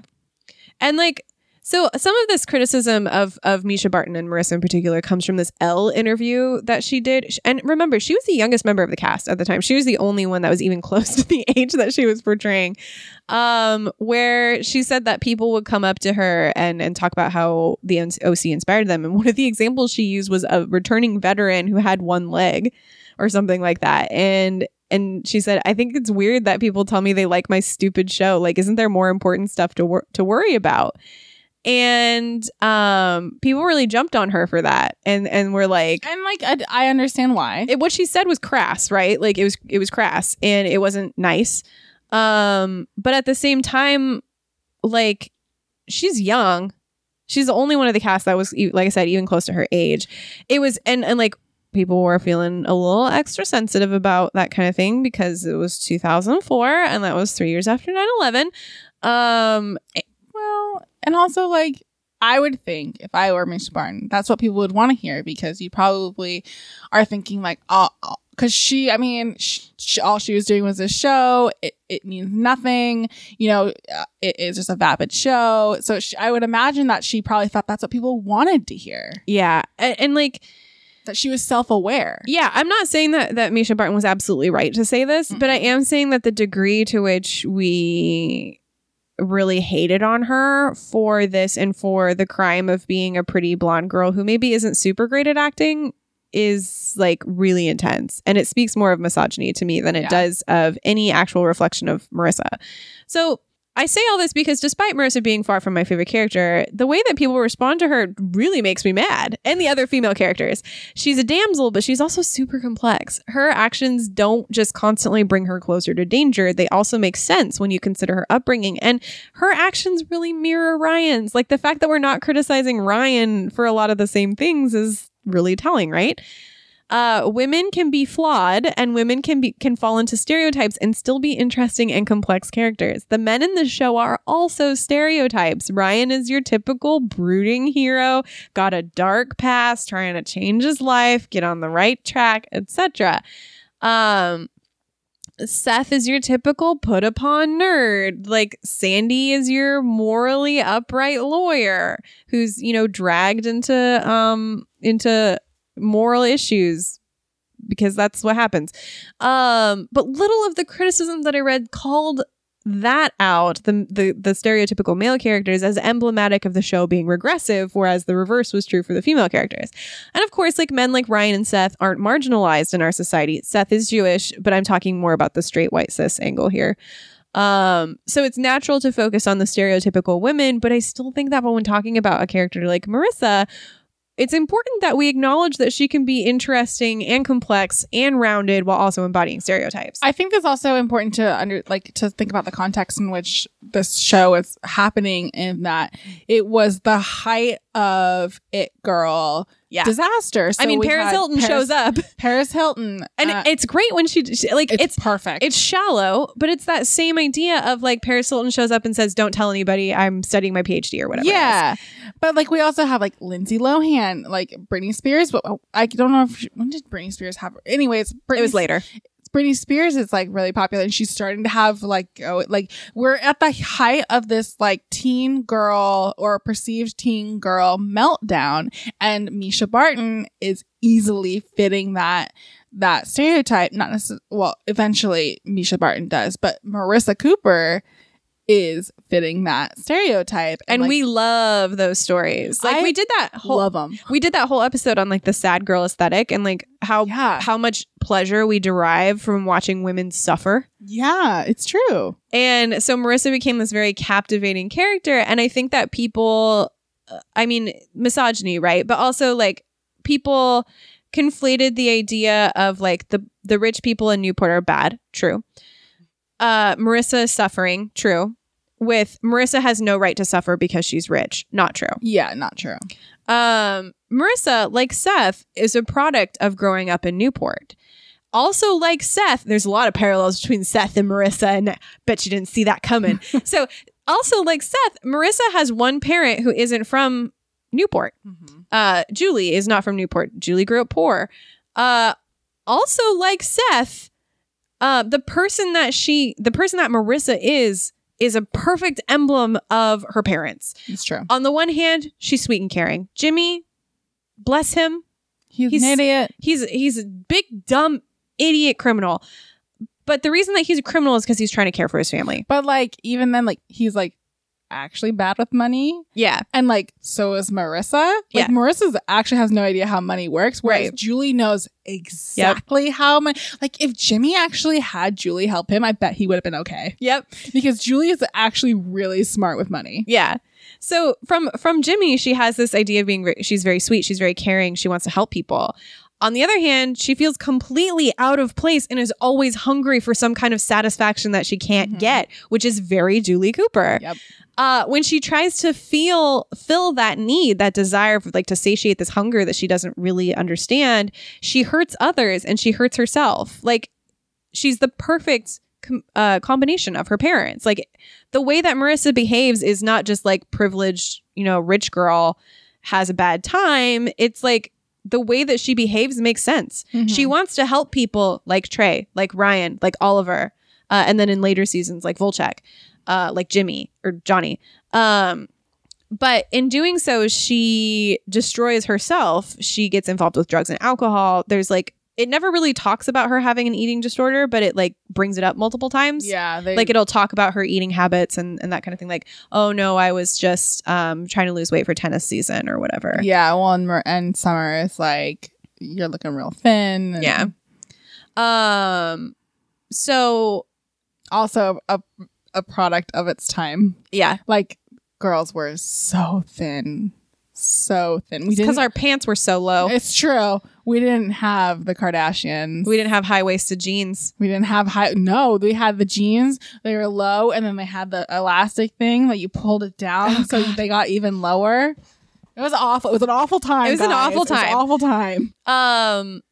So Marissa is a more complex character than just a damsel or just a privileged rich girl. Sad times. She makes sense as a character when you really consider her beyond that surface level idea of she's poor, she's rich and sad. So I have another quote I want to read, which is from the OC, A Critical Understanding, which is by Lori Bindig and Andrea M. Bergstrom, which reads, from the first episode, Ryan is seen rescuing Marissa, who is passed out from drinking and abandoned by her friends outside her house. After seeing Marissa's friends drive off, Ryan comes over, picks Marissa up, and carries her to the pool house. In the DVD commentary for the pilot, series creator Josh Schwartz explains, this was a dynamic that Ryan was going to find himself in throughout the series, sometimes literally carrying her in his arms. Executive producer Stephanie Savage describes the scene as a gentlemanly, almost fairy tale-like moment of rescuing her and laying her down. Thus, it becomes explicit that part of the fairy tale embedded in the OC is rooted in Ryan's heroism and Marissa's helplessness. Got that good bridal carry. This is definitely true. And one of the biggest actually disappointments I have with the overall direction of the show, which I'll get into in season 3. The desire to help because you help and the desire to help as a destructive thing are two of the other big themes of this show, right? Because you have a lot of characters who want to help. You have Sandy who wants to help. You have Ryan who wants to help. You have Marissa who wants to help. And later on you have Summer who wants to help. And all of them in doing that, maybe with the exception of Sandy, I think is probably the one who just seems to have the pure desire to help. No, that not even that's true. Sandy is just like, and again, this is going into season 3, but like all of these characters, their desire to help undoes their relationships with the people around them. Like, I don't know that Ryan and Marissa could have ever worked because Marissa was just always something that needed saving by Ryan. Yeah. When you have a relationship where the relationship is based on the idea that one person will like die without the other person, that's not like a super healthy relationship dynamic. Marissa and Alex were so good. They were legit so good together. So good. And like, I wish Alex would have fought harder for that. I do too. Well, we'll get into that. What happened there? So like that wording wasn't super eloquent, but this is a recurring theme of the show. You see it in Sandy and Ryan, of course, the desire to help and then the destruction that helping too much can wreak on your life. But also Marissa, she's determined to save Oliver despite it being destructive, not only for her, but for her relationship with Ryan, for her to do so. And of course that, you know, from the outside, without knowing how bad Oliver is, that reads as jealousy, right? It reads as Ryan is jealous of her relationship, her pure relationship with Oliver.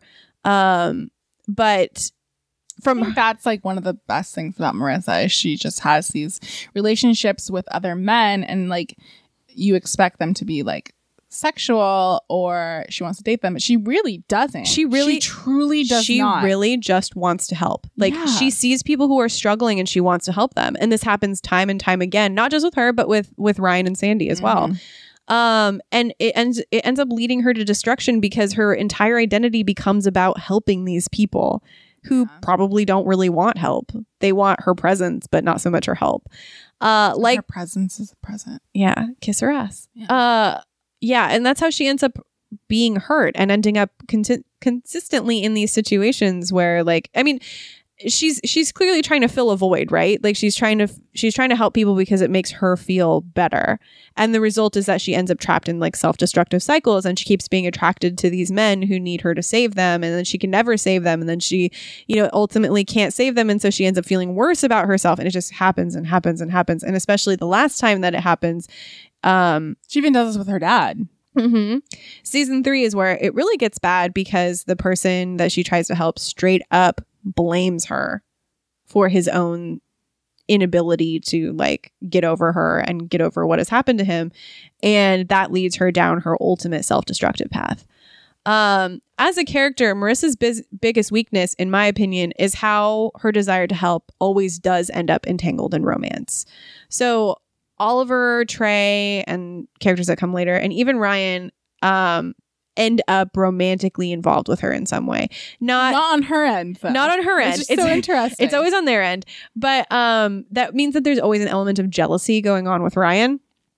Less so in season 3. There's a lot less jealousy there. It could have been a really good commentary on how like women sometimes just want to be friends and like men misunderstand. I feel like season 3 actually gets that pretty well. Yeah. One of the bright points of season 3 is that's not a bright point of season 3, but like the way that relationship plays out, I think is actually fairly well done. I would have loved to see Marissa use her desire to help people based on her own experiences, like her experience with addiction or with overdosing or eating disorders or abuse or any of those things. But instead, she's largely a vessel into which Ryan dumps help so that he can learn a lesson about how you can't save somebody who doesn't want to be saved. So she becomes more of a lesson for Ryan than anything else. And that's ultimately why I am disappointed with her as a character. Because there's an event in season 3 that I won't talk about yet, but it was such a perfect opportunity to take Marissa in a different direction, and it didn't take it.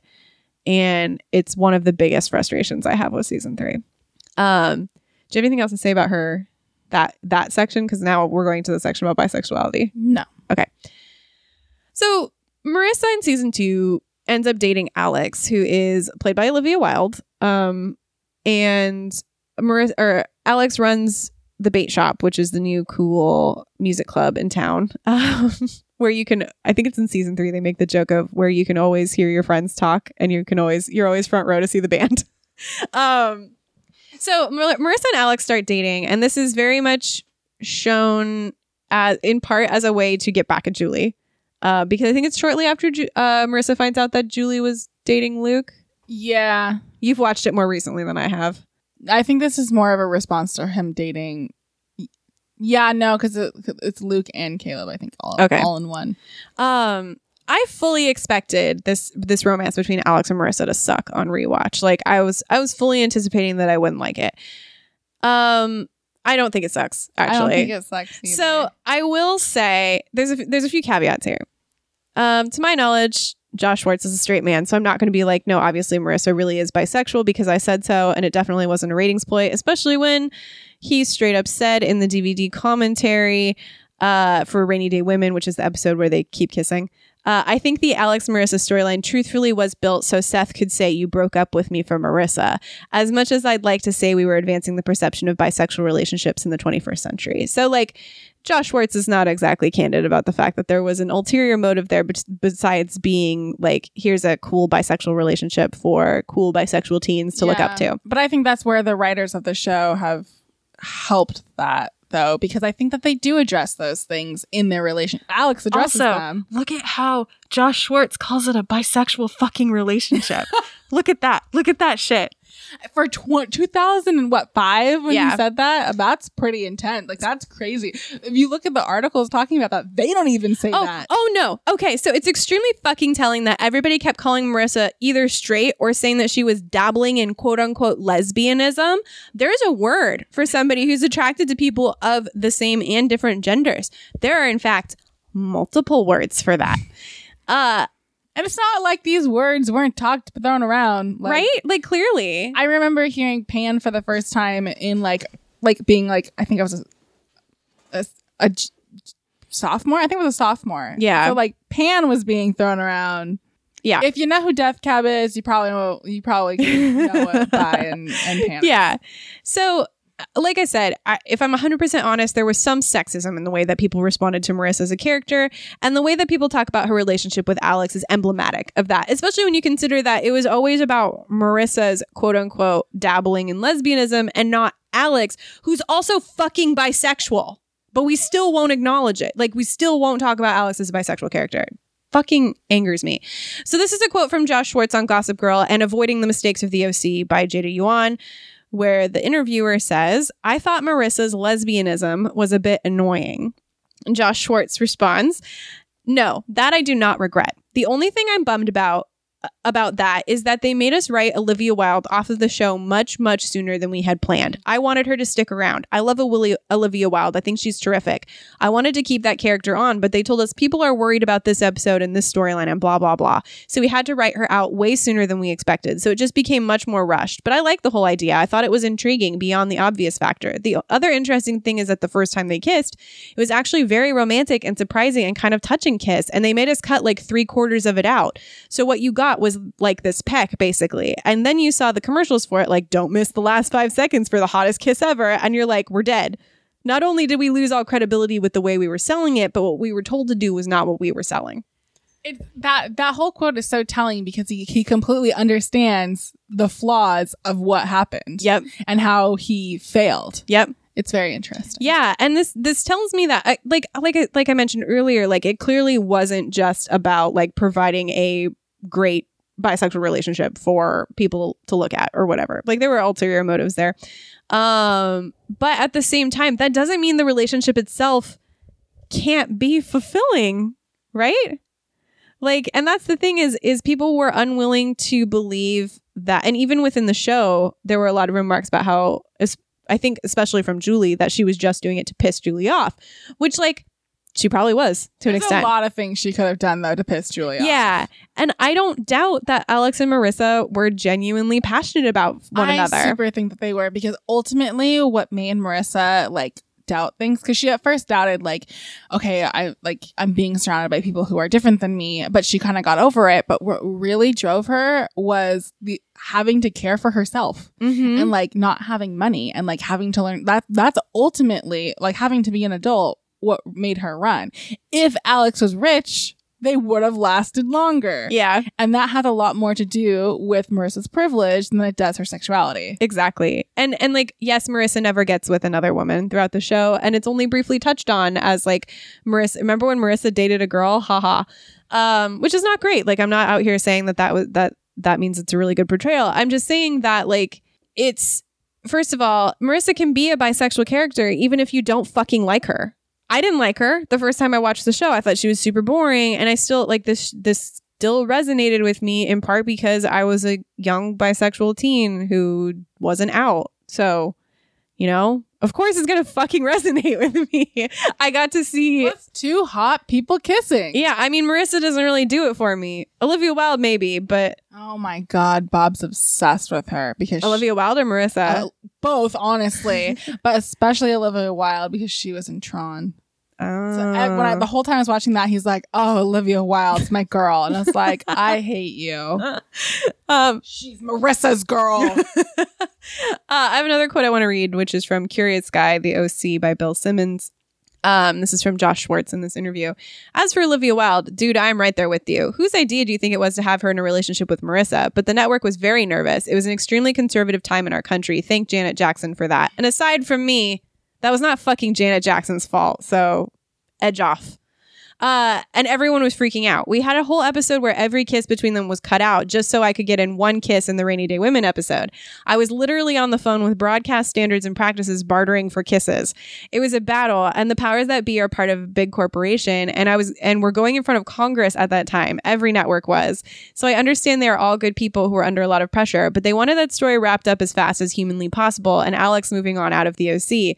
But Olivia's a superstar. She was great in the part. I would have her back on the show in a heartbeat, and she's going to have a huge career. I can totally agree. He was right. But if you want Alex back, America, you're going to have to vote Bush out of office.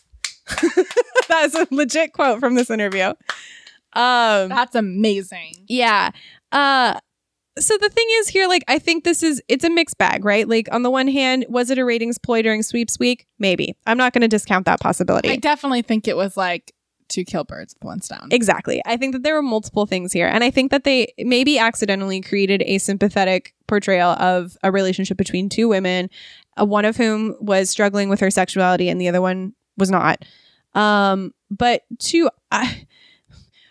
everybody out here saying it was annoying or that like it didn't make any sense for Marissa, like it totally does to me. It totally makes sense for Marissa to do this. And it totally makes sense that Marissa, like, it doesn't need to make sense that somebody is bisexual. Like, people are just bisexual or not bisexual. It's not like caused by being a privileged rich girl or whatever. There are all kinds of bisexual people. But like, Marissa's journey throughout this relationship, short-lived as it was, makes total sense. Exactly as Mary was saying about like learning to be an adult and seeing how Alex lives in comparison to how she lives, and that ultimately being kind of the thing that her privilege was her downfall. Yeah, and then not her sexuality. Yeah, and then ultimately the reason they break up is, you know, in part an extremely rushed storyline in which Alex no longer doesn't feel like she belongs in Marissa's world.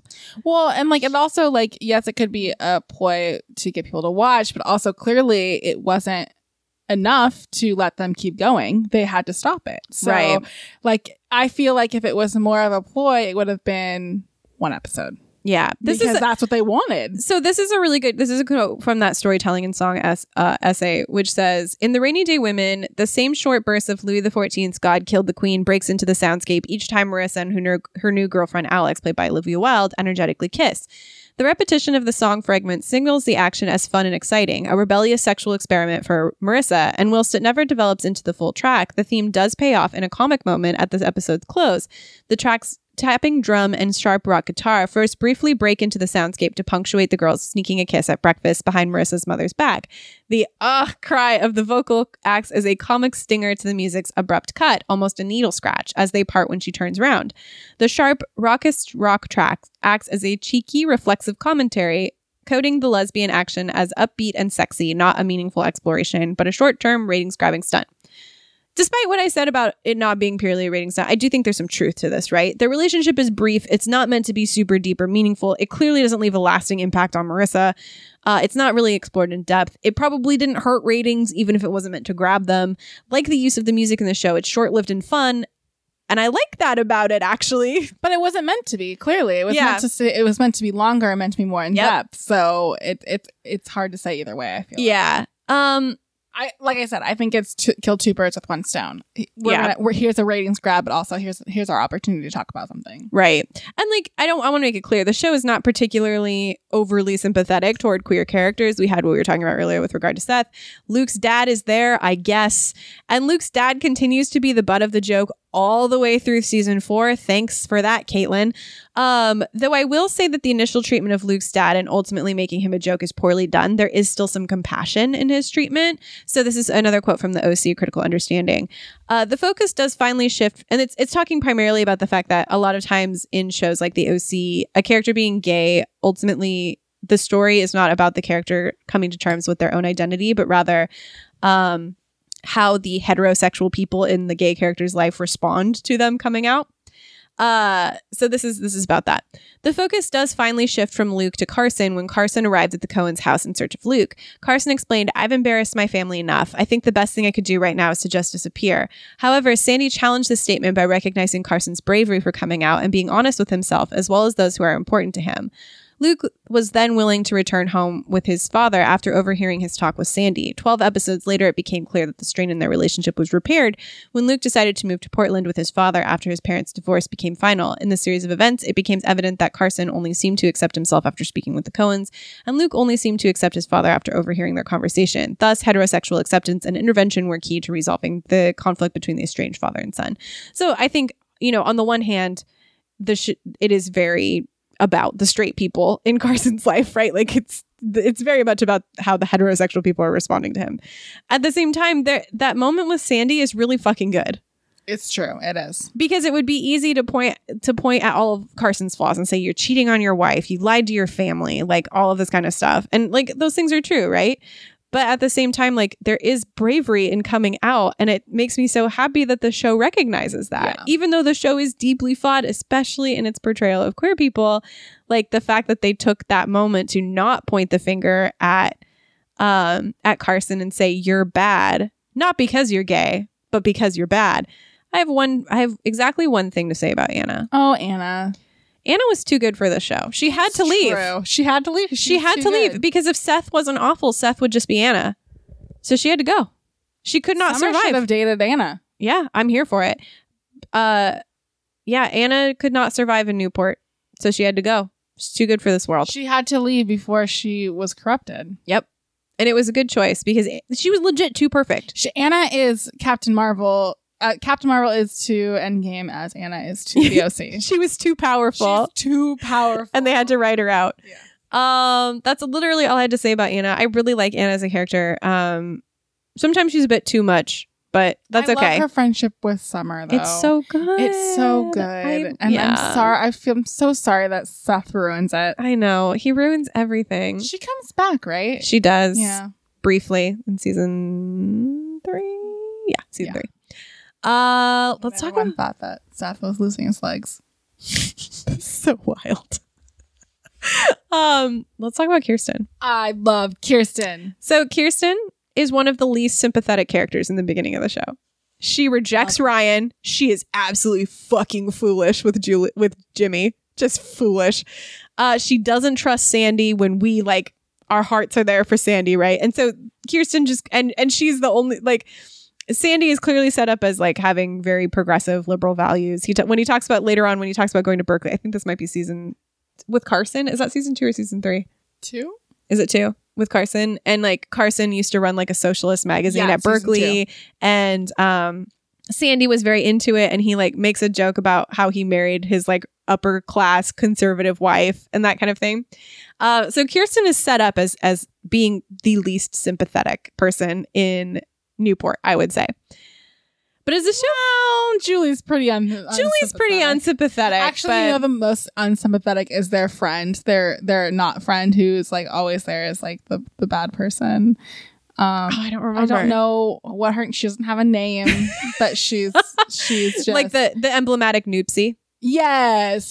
They're the most, and like the ones like you'll never get, like broke everything about Luke's dad. That lady. She's the most unsympathetic. Yeah, that's true. But like of the major cast, I feel like even Julie to an extent is sympathetic because like Jimmy's lying to her. Yeah, and she's pulled herself out of a bad situation. She's smart. She's like, she sucks. I love Julie so much. She's like legit one of my favorite characters. But Kirsten initially is not at all sympathetic, especially because of the way she treats Ryan. When we know Ryan is a good boy and he's our son, and we're right. And Kirsten is like, I don't want that criminal in my house. Like, paints a very bad picture of Kirsten. But as the show goes on, you really come to feel for her. She is not thriving in Newport despite everything, despite how it looks. She's not thriving there. She is barely holding it together. Which you really see throughout season 2. When her father dies and she feels like Sandy isn't really there for her, everything falls apart. And up until that point, she's been a functioning alcoholic. This is another. Well, I don't know if she's super functioning. She definitely got in a car crash because she was drunk. Oh, that's true. But they managed to keep that quiet for the most part. Like most people weren't out there like Kirsten. It was more like, oh, Kirsten. Even Julie said something. Julie was like, it's really early in the morning. Yeah. And like, what did you put in this? Julie said that. Yeah. This is another point where I really felt like the criticism of the show was really misogynistic, because there was a lot of people who talked about Kirsten and especially her alcoholism as being forced or as being coming out of nowhere. Oh, it's so wrong. It's so wrong. And like interview that I quoted earlier, the one with Curious Guy, the OC, he brought that up. He's like, I just really didn't understand where her alcoholism came from. And Josh Schwartz was like, go back and rewatch because it was there from the beginning. It's there from the very beginning. So when these things happen, especially with, I mean, her father's death is a big deal, right? Like that's a big deal. And it's at his funeral where she first gets really drunk in public and yells at Sandy. But she wouldn't have been yelling at Sandy if she hadn't felt abandoned by Sandy. Well, so I literally just watched all these episodes a couple days ago. She said like she starts heavily drinking because she said after she lost, what's his name? Carson.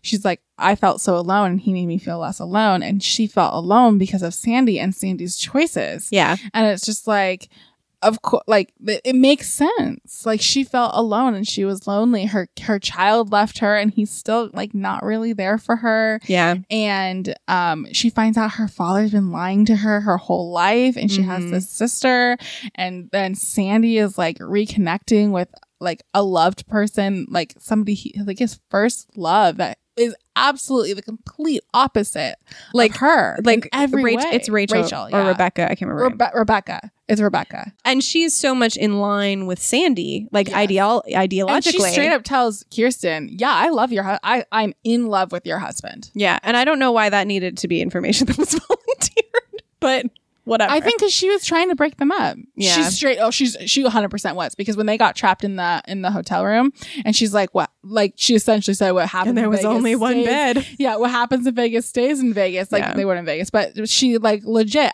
even after having those conversations with Kirsten, still went forward with trying to seduce Sandy. Yeah, and she's a bad person.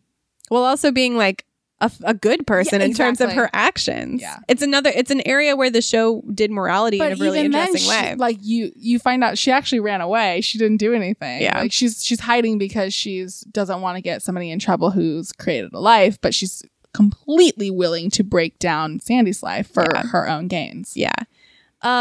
So all of that happens, and then Caleb dies, and then Kirsten kind of goes into this like depressive spiral where her alcoholism becomes less of a like functioning thing. Let me tell you, she gets it together pretty quickly, though. Yeah, she does. I was like, wow. And more of like a debilitating issue. One of the most heart-wrenching scenes in the entire series, I can say now that I'm almost done with it, is the intervention scene where I cried so hard. Like Seth is like kind of in denial about it. He's like, "What? Mom just likes to have a drink." I mean, to be fair, like everybody in Newport like to drink. Yeah. And like, I would make the jump that this is a cultural thing that still exists in places like this. Yeah. Like, I know people who live in places like this, and let me tell you, it is like that. So I can understand why Seth is like, everybody drink. Like, what? So she takes a couple of drinks, so she gets a little drunk, but like, it's not normal. And it's also really hard when your parent is in that position to admit that your parent maybe like has alcoholism. Like, that's a really hard thing to deal with, especially when you're raised like Seth, to believe that your family is the exception in the city and they are not morally bankrupt like everybody else and is. Like, so much of Seth's joy comes from his mother. Yeah. And so to find out that his joy that's coming from his mother is she's not a joyful person and she's covering it up with alcohol has to be just absolutely like not only like hard for him to see about his mother, but hard for him to see in himself. Yeah. And that scene is just it's really touching for a variety of reasons. One being the way that, you know, everybody comes out to support Kirsten and say, like, we want you to get help. But one of the strongest ones is Ryan, who tells her, I've already lost one mother to alcoholism and I can't lose another. Oh God, it kills me. So good. It fucking kills me. The parallels to Ryan's own mother are one of the places, like with Kirsten, are one of the places where the show is the strongest, in my opinion. Instead of suggesting that alcoholism is a plight of the lower class, it treats it as a serious issue with a myriad of causes, which removes some of the insinuation that poverty causes moral failings, like alcohol. Like, and I say moral failings in big old quotes. This is like, alcoholism is not a moral failing, but a lot of times it's portrayed that way, right? So when you see Kirsten struggle with alcoholism, it removes some of the insinuation that poverty causes quote unquote moral failings like alcoholism. It's not perfectly executed or anything like that, but that distinction really makes a difference in how we read both Kirsten and Ryan's mother.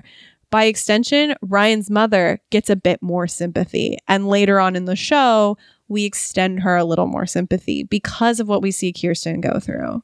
We see Kirsten experiencing alcoholism as an addiction, not as a moral issue, not as a Band-Aid, it doesn't even feel like we talked about the kiss, the relationship between Marissa and Alex as a ratings ploy, but the alcoholism doesn't feel like that at all. It feels so genuine, and it's so heartbreaking to see somebody like, not to see anybody, but to see the way that it impacts Kirsten and then the way that it impacts everybody around her. It's also really impressive in how like her alcoholism takes place in the series of like a couple episodes.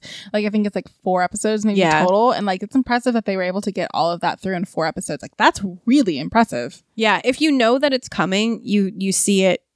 Yeah. Very early on. It's like watching Korosami.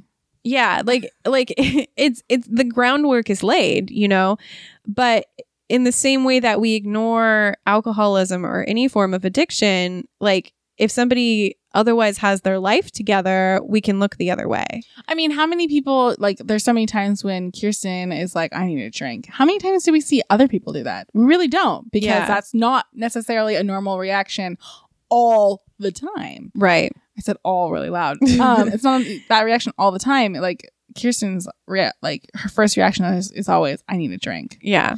And nobody has anything to say about it because they too want drinks. Yeah. So, you know. But not everybody does that all the time. Exactly. Kirsten just, as a character, makes it really clear how toxic the environment of Newport is. All of these characters eventually get through, well, not all of them. Most of the characters eventually get through it because they care for one another, right? Like, Kirsten is able to get through, she's able to go to rehab. She's able to make that really hard choice of acknowledging that she has a problem because her family comes together, including Ryan, and says, we can't lose you. Like, we can't lose you. You see that too when she's gone. Like, they really need her. They really need Kirsten. Although they're like, the house is a mess, and like, your house looks fine, actually. Yeah. You see what happens when she's removed from the equation and everything falls apart. And she, in that moment, despite the fact, because up until that point, she's been feeling like she's not needed. Seth has Summer now. Ryan, I don't know, has Marissa or whatever, Teresa, whoever he's seeing at the moment. Sandy is doing business, and like Rebecca's a problem, or Rachel's a problem, whatever the hell her name is.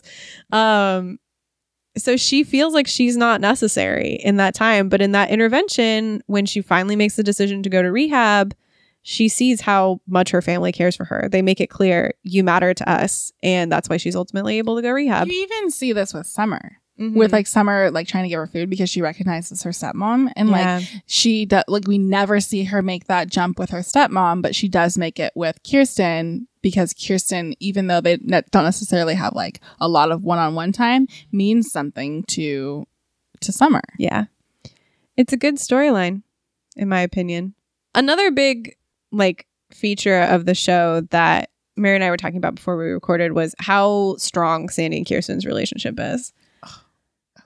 It's like so good. I love their relationship so much. Like, they both are such flawed characters. They go through so much together, and they always come back to one another. The show really makes a point of trying to rip them apart and showing that even through adversity, like a loving relationship can work. And I think it was really important in that time, because we grew up in a time where divorce was rampant. Like, so seeing a couple that can go through hard times and still stay together, and like unreasonable hard times, and like consistently having like sexual temptation, and showing that you can have those temptations and still come out the other side like okay. I think that was really important for our generation to see, because I don't think everybody was seeing that in their own families. Yeah, and like it really makes clear this idea that Newport in particular tries to destroy every good thing, like in every sense. Yeah, just the proximity of Newport tries to destroy this relationship between two people who care very deeply about each other. You even see like when right before Kirsten has her like really big meltdown as an alcoholic, she's talking to Julie, and she's like, oh, Sandy and I are not doing well. And Julie like was like, no, absolutely not. You guys cannot break up. You guys are the only thing holding any type of like hope for anybody together. Is if you guys break up, then what hope is there for love? And like, truly, I feel that way. It's like, true. That is Julie speaking my words. Yeah. Their relationship is just it feels so human and so well done. And it's just so good. I love them together so much. Yeah. And it just really like, it only shows even more. Like, I come out the other side of these two seasons just thinking Kirsten is one of the strongest people I've ever seen on TV. Like, and I say that as she went to rehab, and that is a brave and strong move, because especially in Newport. Yeah, especially and she even says that. She's like, everybody knows going away what that means. And like her dad, like it could have been very easy for her, and like understandably for her, to just detox at home, or to not make that choice and to just keep moving on, or to get a divorce, as Julie does so easily. And she doesn't. She's the strongest. She's so strong, and I think that it's important for her to be shown that way, not just for the viewers, but for like her children and for her extended children, really. Yeah. Like, it's important for Marissa to see a mother figure who can last her. It's important for Summer to see that. Like, and when that starts and to for fall, Ryan. Yeah, and for Ryan. And for Seth to know that his mother is still trying, even in really tough situations. And that she's flawed, because he doesn't see her that way. Yeah, and she's flawed in the ways that he is flawed. Mm-hmm. And that he can easily be susceptible to. Yeah. And so I mean... stupid as it is. Oh my God. Season 3 with Seth. Yeah, I think he'd learn something. But so I thought rewatching it, that was one of the things that was most memorable for me, was their relationship, and how the show really, and Newport really tried to rip them apart, and they just couldn't do it. And that shows the strength of not just their relationship, but the individuals in this relationship. Yeah. And how important that care is for one another. Yeah. They save each other. And their honesty, like that's something that a lot of the other couple, like Julie and Jimmy, despite the fact that like they keep coming back together. They come back together multiple times throughout the show. They can never make it work. They're never honest with one another. Yeah. Like they just never are. There's always something that they're hiding from each other. Yeah. So yeah, Kirsten's a good character. Yeah. So that's gonna do it for this episode of the OC, the odd cast. That's what the Odyssey. Oh my god. I think about that all day. Oh man, who is Odysseus? Seth. I was gonna say it's not Ryan. No, it's not Ryan. It's Seth. Anyway, that's going to do it for this episode. You can find us online at fakegirlscast.com where we have links to all of our social media.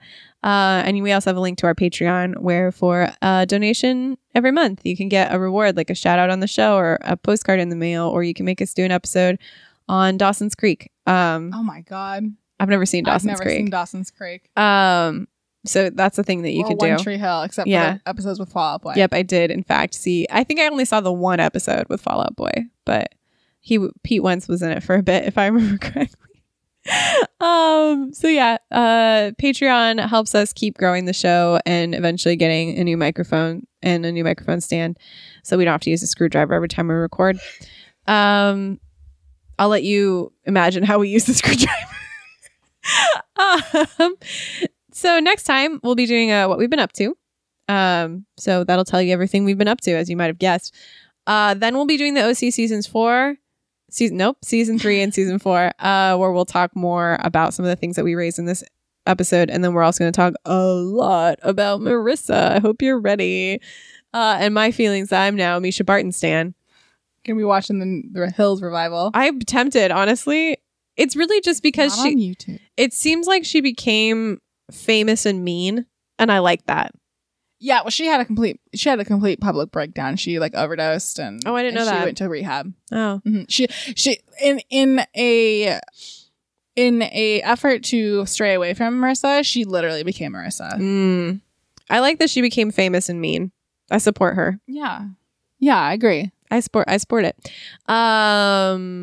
Yeah, we're going to talk a lot about Marissa in the next episode because of what happens in season 3. We're going to take a brief break because we're going on vacation to go see Ludo. So we're going to St. Louis to go see Ludo. If any of you are going there, let us know. Hang. Yeah, we've never been to St. Louis. We don't know what we're doing. No idea what we're doing. So there will be the furthest I've ever been. The first time I'm out of a time zone. Yep. So that will be at the end of the month. So there will be no episode. I don't know how it works because now I'm working in the future. And then just to prepare. Yeah. So after that, we will be doing an episode on Steven Universe. But Melissa, you're saying you did an episode on Steven Universe 100 years ago, and you would be right. However, I went back and listened to that episode, and I was like, this is not very good. So we're going to do it again, and we're going to cover... It wasn't bad. It wasn't bad. It's just like we've progressed. I would have turned it off. I'd have been like, this is not very deep and it's disorganized. And so I would have turned it off. It was an early episode. Yeah, it was like episode 19, I want to say. Yeah, it was an early episode. So we're going to do Steven Universe again, and we're going to talk about the new movie and all of that kind of stuff. We'll get deeper. It'll be organized. We won't be disasters. And I'm really excited to revisit the show because I dropped off of it around the song. I like that it's based off a song. Yeah, it's the one with like Yellow Diamond and Blue Diamond. I don't know. That was where I stopped watching it, and it wasn't because it got bad. I just stopped for some reason. So yeah, we'll be talking about Steven Universe. I'm really excited to go back into the show, and I'm really excited to just kind of revisit maybe the feelings that we had about it 3-4 years ago, and see where we're at now. Yeah. So that's it. All right. Did you do the where you can find us? Yeah. You did? Yeah. Oh, wow. How did I just completely zoned out? All right. Well, catch you on the flip side. Bitch. You know what I like about the flip side? Nothing.